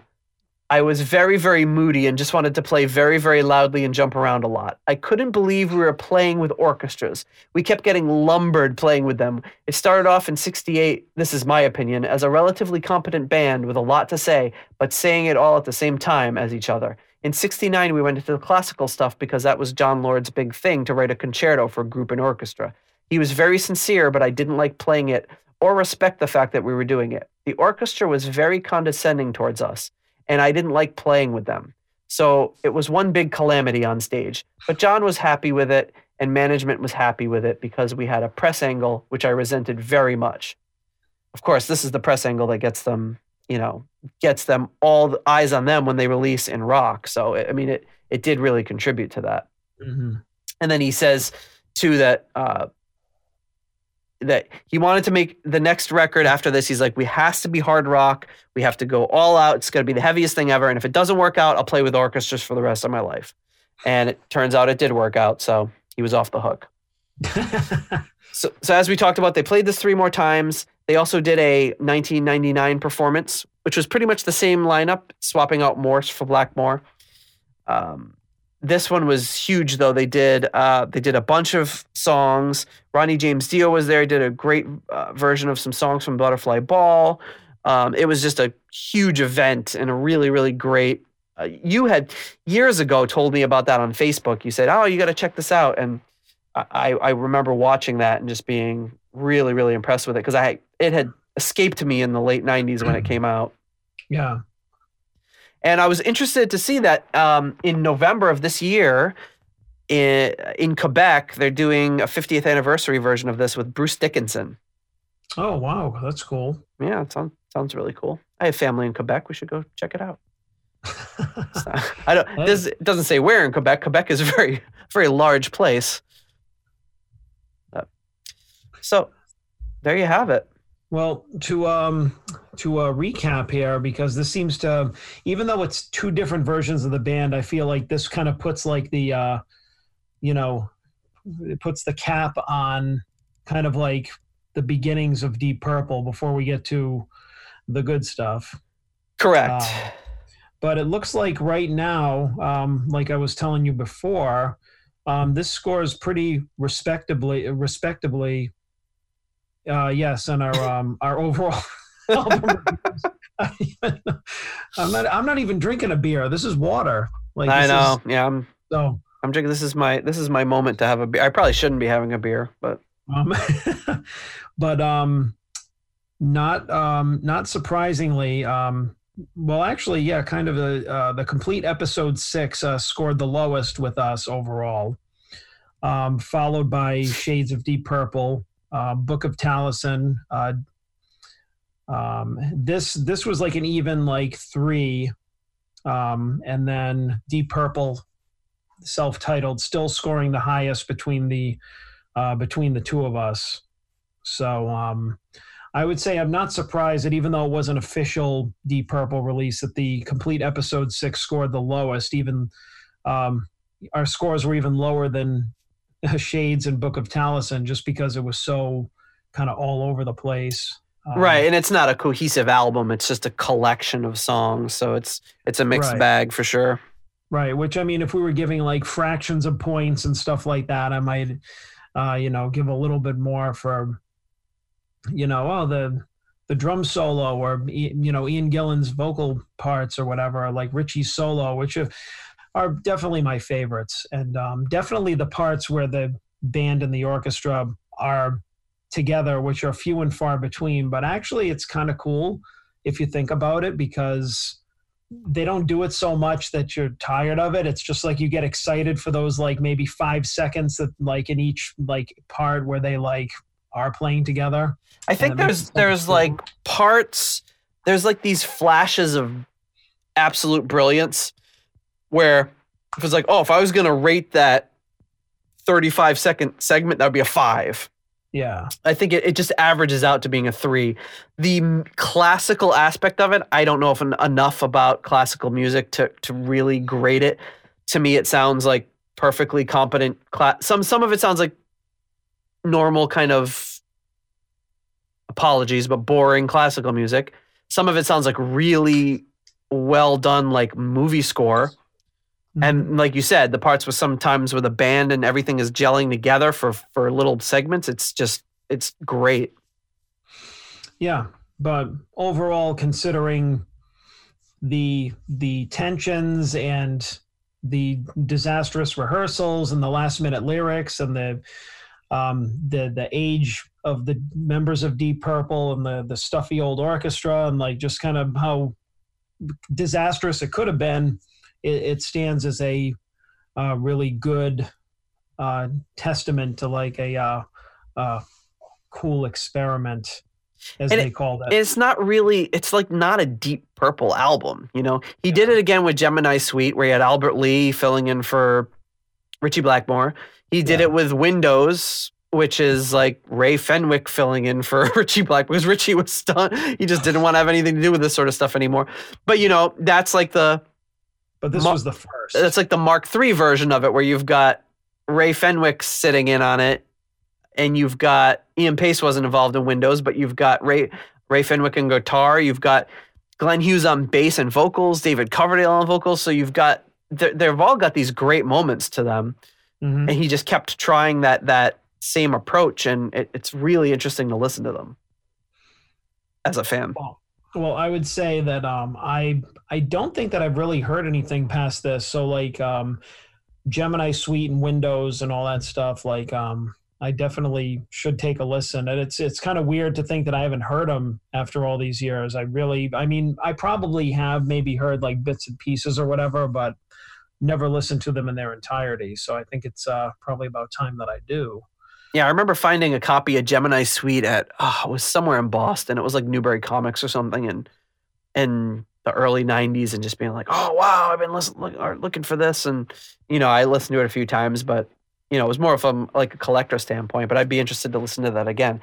And I'm very interested to listen to In Rock again because like we talked about last time, I haven't heard it in a very long time. Yeah. And to listen to that with a new, like more critical perspective will be really interesting.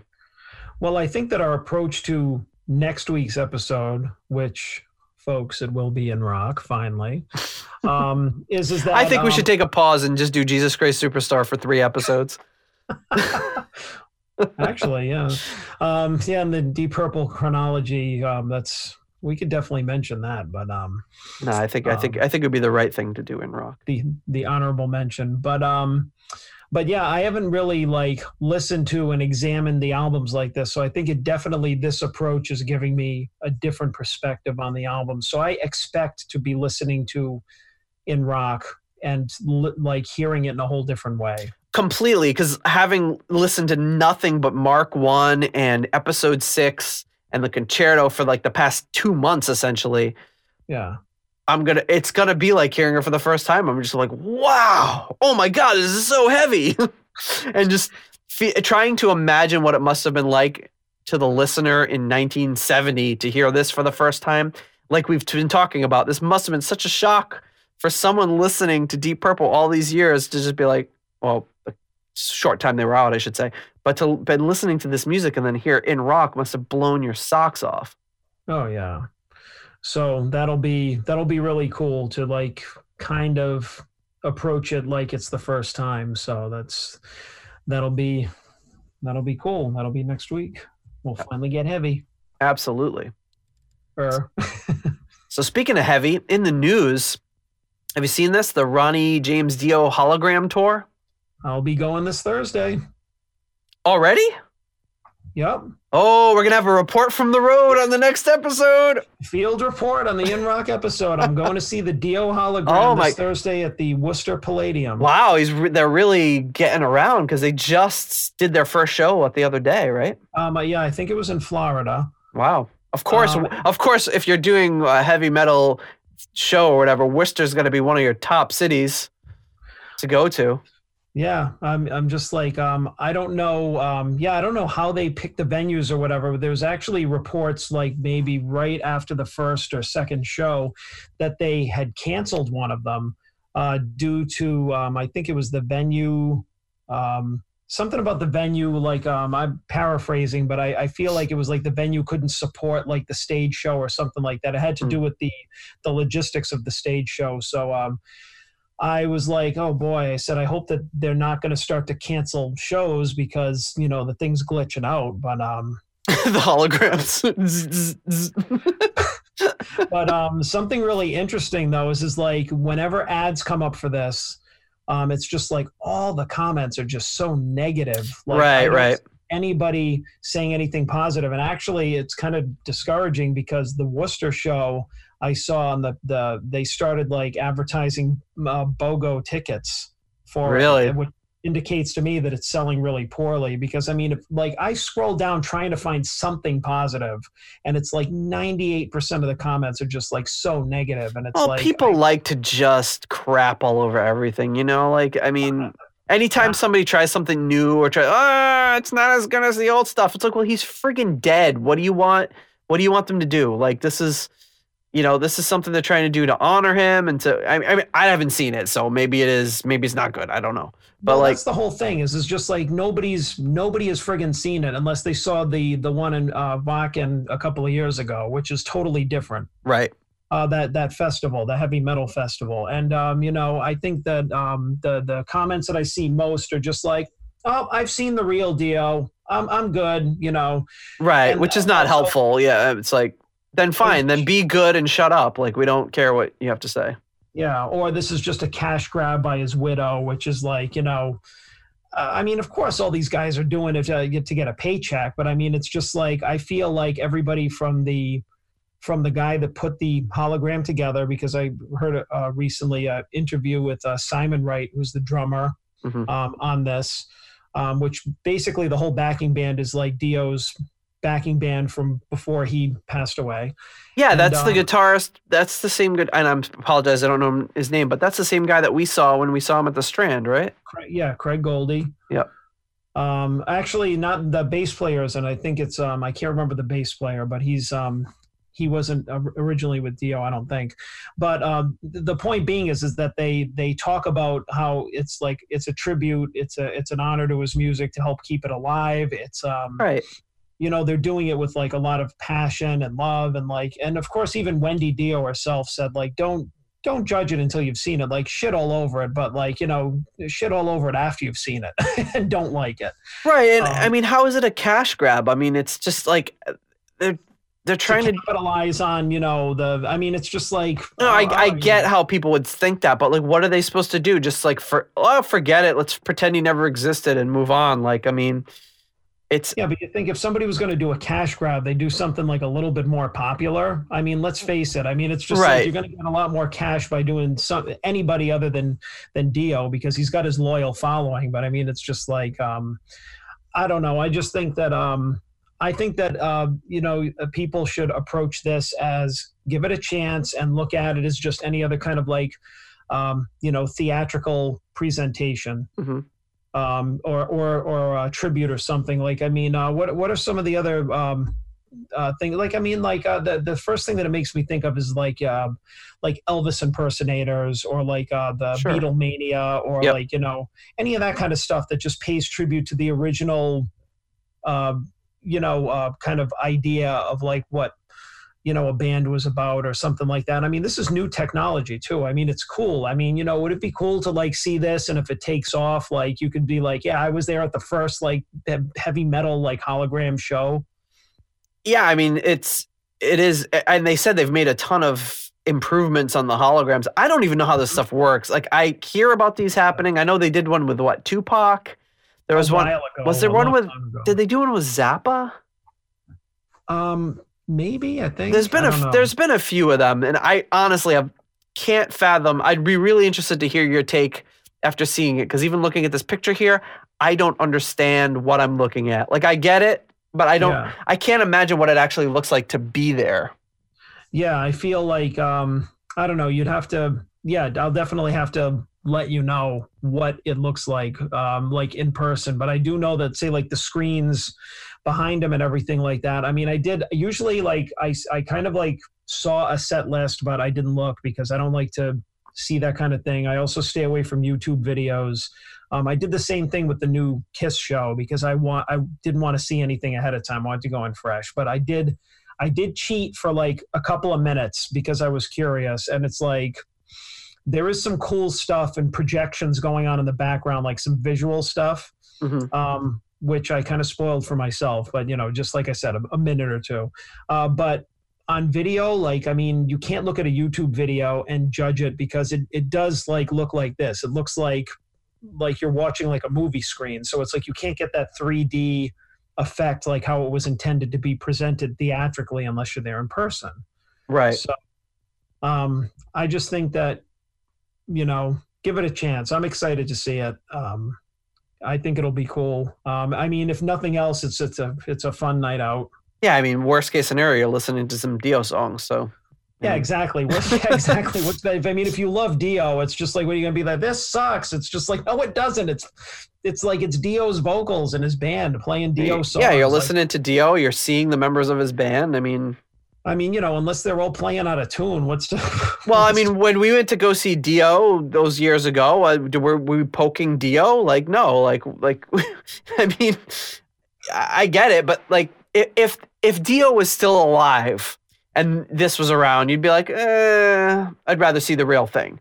But he's not. He's passed on, and this is a way to honor him. So I'm all for it. Cool. There's another. I'll let you know. I look forward to hearing about it. There's the hologram itself, I guess. There he is in all his glory in his Knights Templar shirt or whatever that is. Yeah. Apparently, like, I did a little bit of research on it. And I guess that they designed the hologram like it's not actually Ronnie. It's like an actor mimicking the movements. Kind of like how they would do like a screen capture, yeah. Yeah, like animation and stuff like that. And like even Wendy Dio was like, she was very picky about how his eyebrows were drawn on and stuff like that. Like even like little things, or like she didn't want his likeness to be from like the 70s. So it's like him, what he would look like now. Or closer to what he looked like maybe, and it's probably like maybe I'm guessing they took it from like early 2000s, something like that. Did they get Andy Serkis to do the to do the motion capture? That would have been great. Oh man, he's the king of that. Also in the news, Ronnie James Dio documentary coming out. Did you hear that? They're starting this documentary. So Wendy Dio has got a busy year ahead of her, and I'd assume they're probably trying to get it ready for the 10-year anniversary of his passing, which will be about a year from now. Yeah, probably. And I had heard that somebody I think it was Eddie Trunk had asked if they were. Maybe it was Eddie Trunk, or was something where I read maybe an interview. I can't remember because it's like it all mushes together in my head. But would she ever consider having like a Dio like biopic? Because I mean, he had a very like long and interesting life, and you talk about Deep Purple doing different things. Like I mean, you see Ronnie as you do here, and you see his beginnings and everything. He was like wearing like a button-up suit and singing in doo-wop bands. Yeah. When he started out and everything, and she's like, no, like I don't want to do that. She's just like, she wants to do like a documentary. Like she thinks that would be the better way to honor him. Because there's been so many of these biopics, and I'm probably not one to speak because I haven't really seen any of them. But I'm just like, I'm not super excited to see any of them. Yeah. I would prefer a documentary, you know what I mean? Like instead of, I don't want to say sensationalizing, but instead of like making it fit into a neat package for a movie for the dramatic element and the suspense and all that, people's lives don't work that way. And to see like something with interviews of people that knew him and interviews from him in the past, I think that would be more interesting to me anyway. Yeah. I mean, I think that that's what she's in touch with too. Wendy Dio is that, fans like guys like us would rather see that than like something like the Queen movie, which or the Motley Crue movie, which I mean, as cool as those things are, I mean, I saw both of them. I liked them, but for somebody like Dio, I think that she knows the fan base well enough to know that we would rather see a documentary, like you said, with like excerpts of like, interviews from him, like never before like heard like demos and stuff like that. Because I mean, she's got all that stuff and is like planning on doing stuff with it. And that's what we'd rather have than like a fictionalized version of. Have you seen the Jason Becker documentary? No. It's really good. Just kind of talking about his whole, his past and growing up and becoming like that would be really interesting. The incredible player, and then he gets stricken with ALS and where that takes him, and just the fact that he didn't let that stop him making music. It's just really, it's inspiring, it's heartwarming, it's heartbreaking, it's it's very interesting, and it's it's not a biopic. It's him doing interviews. It's his parents. It's people that played with him. It's, Marty Friedman's in there. All the people that were important with his development as an artist. It's great. It's called Not Dead Yet, I believe. Yes, I think I've heard of it. Yeah, because I think he was supposed to die, 20 years ago, and oh God, yeah, he's still going. It's very, very impressive. So. And the last thing we got in the news is an interview with Ian Gillan, which I thought was pretty cool. They were, all of these websites or people try to interview Ian Gillan and try to get, like they'll always ask the same questions or be like, what do you think about, would you ever get back with Richie Blackmore and play a show? All these questions that he's probably heard 1,000 times. But they were asking him about new music, like what kind, like do you have any comments on new music? Probably so they could get a clickbait headline like, oh, Ian Gillan doesn't like Macklemore or whatever. I don't know. I don't know what the kids are listening to these days. But instead, he said, no, I steer clear of that, and for good reason. When I was in my formative years, I rejected Frank Sinatra, Bing Crosby, Andy Williams, and Dean Martin. I now realize they were all great artists, but at the time, as a young man, you have to clear the decks. There's this sort of psychological vandalism that takes place for yourself. I'm in that position now. I need to step aside. My uncle was a jazz pianist, and I remember that when we did Deep Purple and Rock, he ran from the room screaming, saying, I can't hear anything. I can't hear any instruments. I was rubbing my hands together going, great. I had upset the previous generation and a man I highly respected. I don't think it's right to pass comment. He said, the only advice I give those is to absorb as much as you can from a wide spectrum as you can. And then he goes on to say a few more words. But I thought it was pretty cool, that, they're probably trying to get him.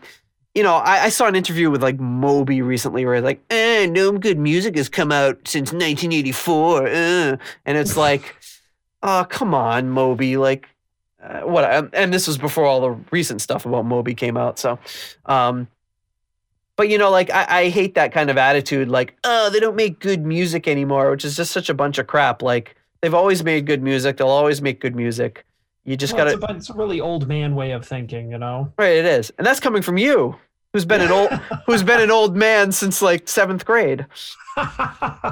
But it's a get off my lawn type of mentality. You kids. I admit that I feel the same way. I'm just like, but I'm not saying there's no good music. It's just there's no music now that interests me. But I mean, I could be wrong. Yeah, I mean, I could hear something that's. Well, there is. Now. You just got the latest. You just got the latest Whitesnake album, which came out this year. I mean, granted, it's an old band, but like, there's always new stuff coming out, and like you can just shut your mind to it and say, oh, nothing good ever comes out now. Yeah, I mean, I've heard like maybe I admit I don't get out and hear a lot of new original, like young bands, original music or whatever. But I mean, I've heard some things within the past few years. I'm like, wow, that's really good. And I mean, it's just like if you go to live shows and if you like just pick up new music, or if you just talk to friends or meet people and they're just like, oh, have you heard of this band? Have you heard this or whatever? It's like you'll find stuff now that's good. But I mean, to make a blanket statement like no good music has come out since the 80s or whatever, then you're just like, I don't know, you're an idiot. It's like, I mean, I'm sorry, but you are. I mean, there's always good music. Of course, yeah. Be it old bands or, young new bands. I mean, just go to YouTube. So when this episode comes out, we will be in the week of June 10th through the 16th. And that week in Deep Purple history, we've got a few landmark items. First is June 12th was the day in 1969 was the day that Hallelujah was secretly recorded. Yeah, behind Rod and Nikki's back. Rod and Nikki. Every time we got it. So that's great.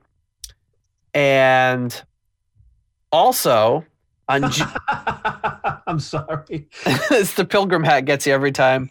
Yeah. Roger Glover with the pilgrim hat. So on June 15th, 1973, Tony Edwards, one of the managers, notifies Roger Glover that Ritchie wants him out of the band because he's already lined up Glenn Hughes to take his place, and he wants Roger out, which is kind of depressing because I love Roger Glover, but I also love Glenn Hughes, so it's a very tricky thing. Then, interestingly enough, June 10th, 1982, Rainbow releases Straight Between the Eyes. And this is before Deep Purple reunites in Mark II form. And what's interesting about that is who plays bass on Straight Between the Eyes? Roger Glover. And who produces it? Roger Glover. Roger Glover. So it's interesting. He's like, I want him out of the band. And then he's like, now I'm going to start a band and have him in the band. It's this very weird relation. I always found it hard to understand how Roger Glover and Ritchie Blackmore just kept coming back together like that. I don't know. I feel like I kind of understand Ritchie a little bit because I'm the same way. Like I'll just like curse somebody out and then just be their friend again. Be a very difficult, weird personality type that does that. It's like screw him, and then like a couple of years later, it's like, well, let's be in a band. I don't know. And could you produce my album too while we're at it?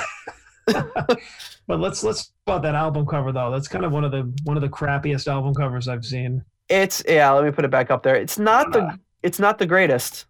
I don't know. I just think that anything where like there's an illustration with like, a part of a guitar in it is kind of hokey.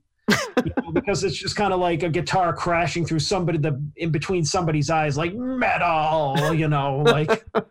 Yeah, this has kind of got like a fistful of metal vibe to it. Although that was a few years later and a little more violent. But yeah, it's weird. Like you see the rainbow reflecting in the eyeball, and person's head is apparently made of something ceramic, and it's a weird. Yeah, it's a weird out. It's not their best work. No, album cover wise. If you go from like the album artwork to like Rainbow Rising to this, it's just like you see like even Rainbow, it's just a like black like Times New Roman font or something. It's like, what the hell? Who decided on that? Richie's just like, let the art department figure it out. I don't know. Yeah, exactly. While I wear my Abe Lincoln hat or whatever it is. Pilgrim hat. Oh man. Wait, I don't think he was wearing the pilgrim hat in the 80s. That's a good question. Was he? No, I think he gave it up for the. Yeah, I think since the 80s, I think he might have been wearing a. I think I'm suspicious that he might be wearing a wig because his hair is the same now as it was then. He's got kind of like the Paul McCartney syndrome. Well, Paul McCartney recently finally allowed his hair to have a little gray in it. Even though it's probably 100% gray at this point. He's like 75 or whatever. But yeah, like he was like dyeing it like 100% like brown, like up until like just a couple of years ago. It's like, you're not fooling anybody, buddy. Good for him. Yeah, same with Travolta. Did you see that recently? He embraced his baldness. Oh yeah, he shaved his head. Oh, well, did you see like a picture with him with Kiss? Yeah, he was That's how I saw it because he was what the hell was he singing?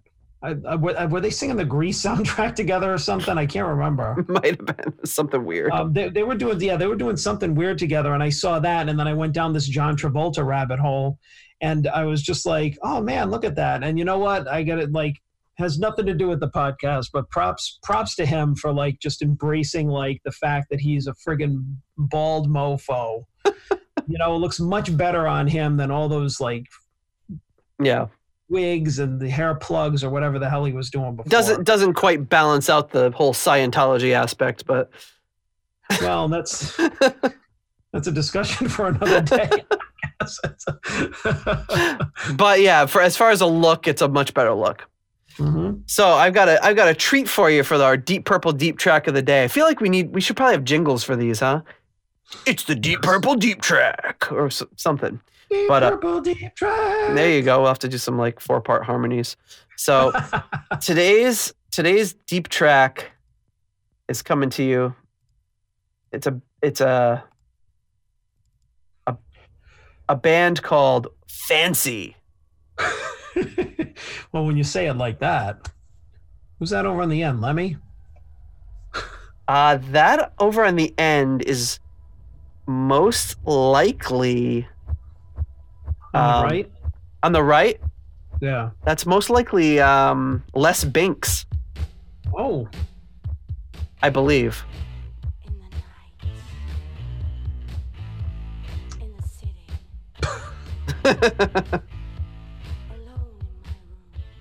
So this is a band called Fancy. This song is called Touch Me. And who is in this band? So Les Binks is in this band, as we know from Judas Priest, the early Judas Priest recordings, and he was also prominently featured in the Wizards Convention. The vocals are by Helen Kant, who is a former Penthouse model. So she was in this band, I guess, for the recording, but then they realized, well, we can kind of make her sound good in the studio, but we're going on the road, and they replaced her with Annie Kavanaugh, who was a singer who performed actually live with Jesus Christ Superstar. She was on the road with Jesus Christ Superstar. On bass, we've got Mo Foster, also of Wizards Convention and Butterfly Ball fame. Cool. And then on guitar, on the left, do you recognize him?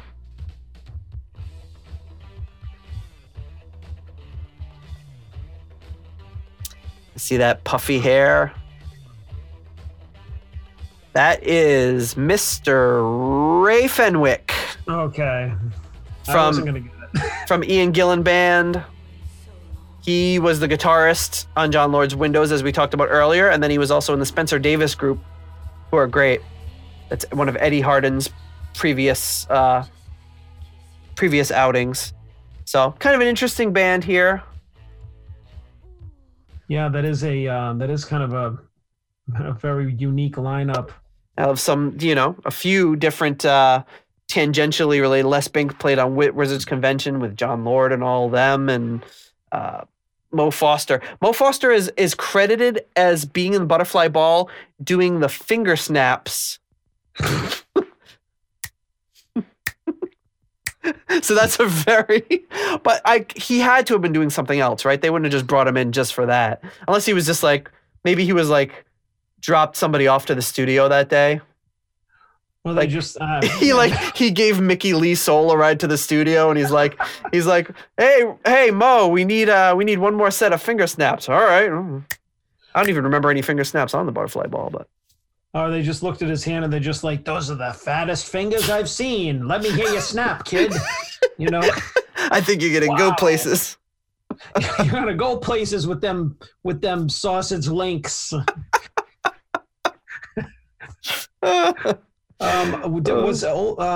Did Old Blind Mole have finger snaps on it? Oh, you're right. Old Blind Mole. That must have been it. He must. Those are the sweet sausage fingers of Mo Foster. And I have no idea if he has fat fingers. I'm just wondering what makes somebody's fingers desirable to use them for snapping. I wonder if he came in the studio and they caught they just saw his fingers. Oh, wait, hey, take those things out for a second.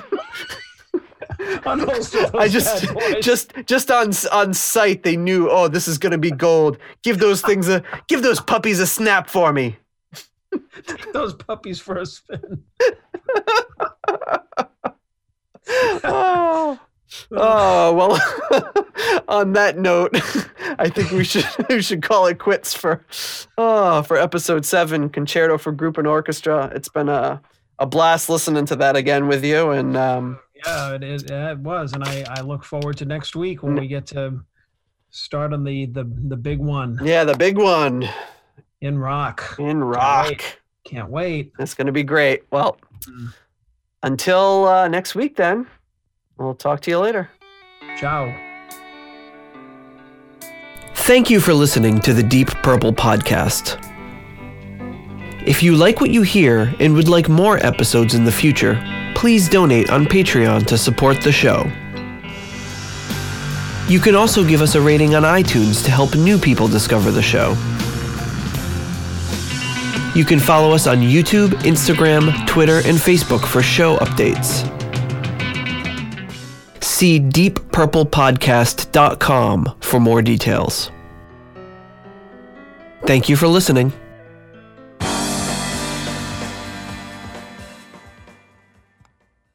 Yeah, you started off with hola and you ended with ciao. Yeah, I started off with Spanish and I ended on some Italian.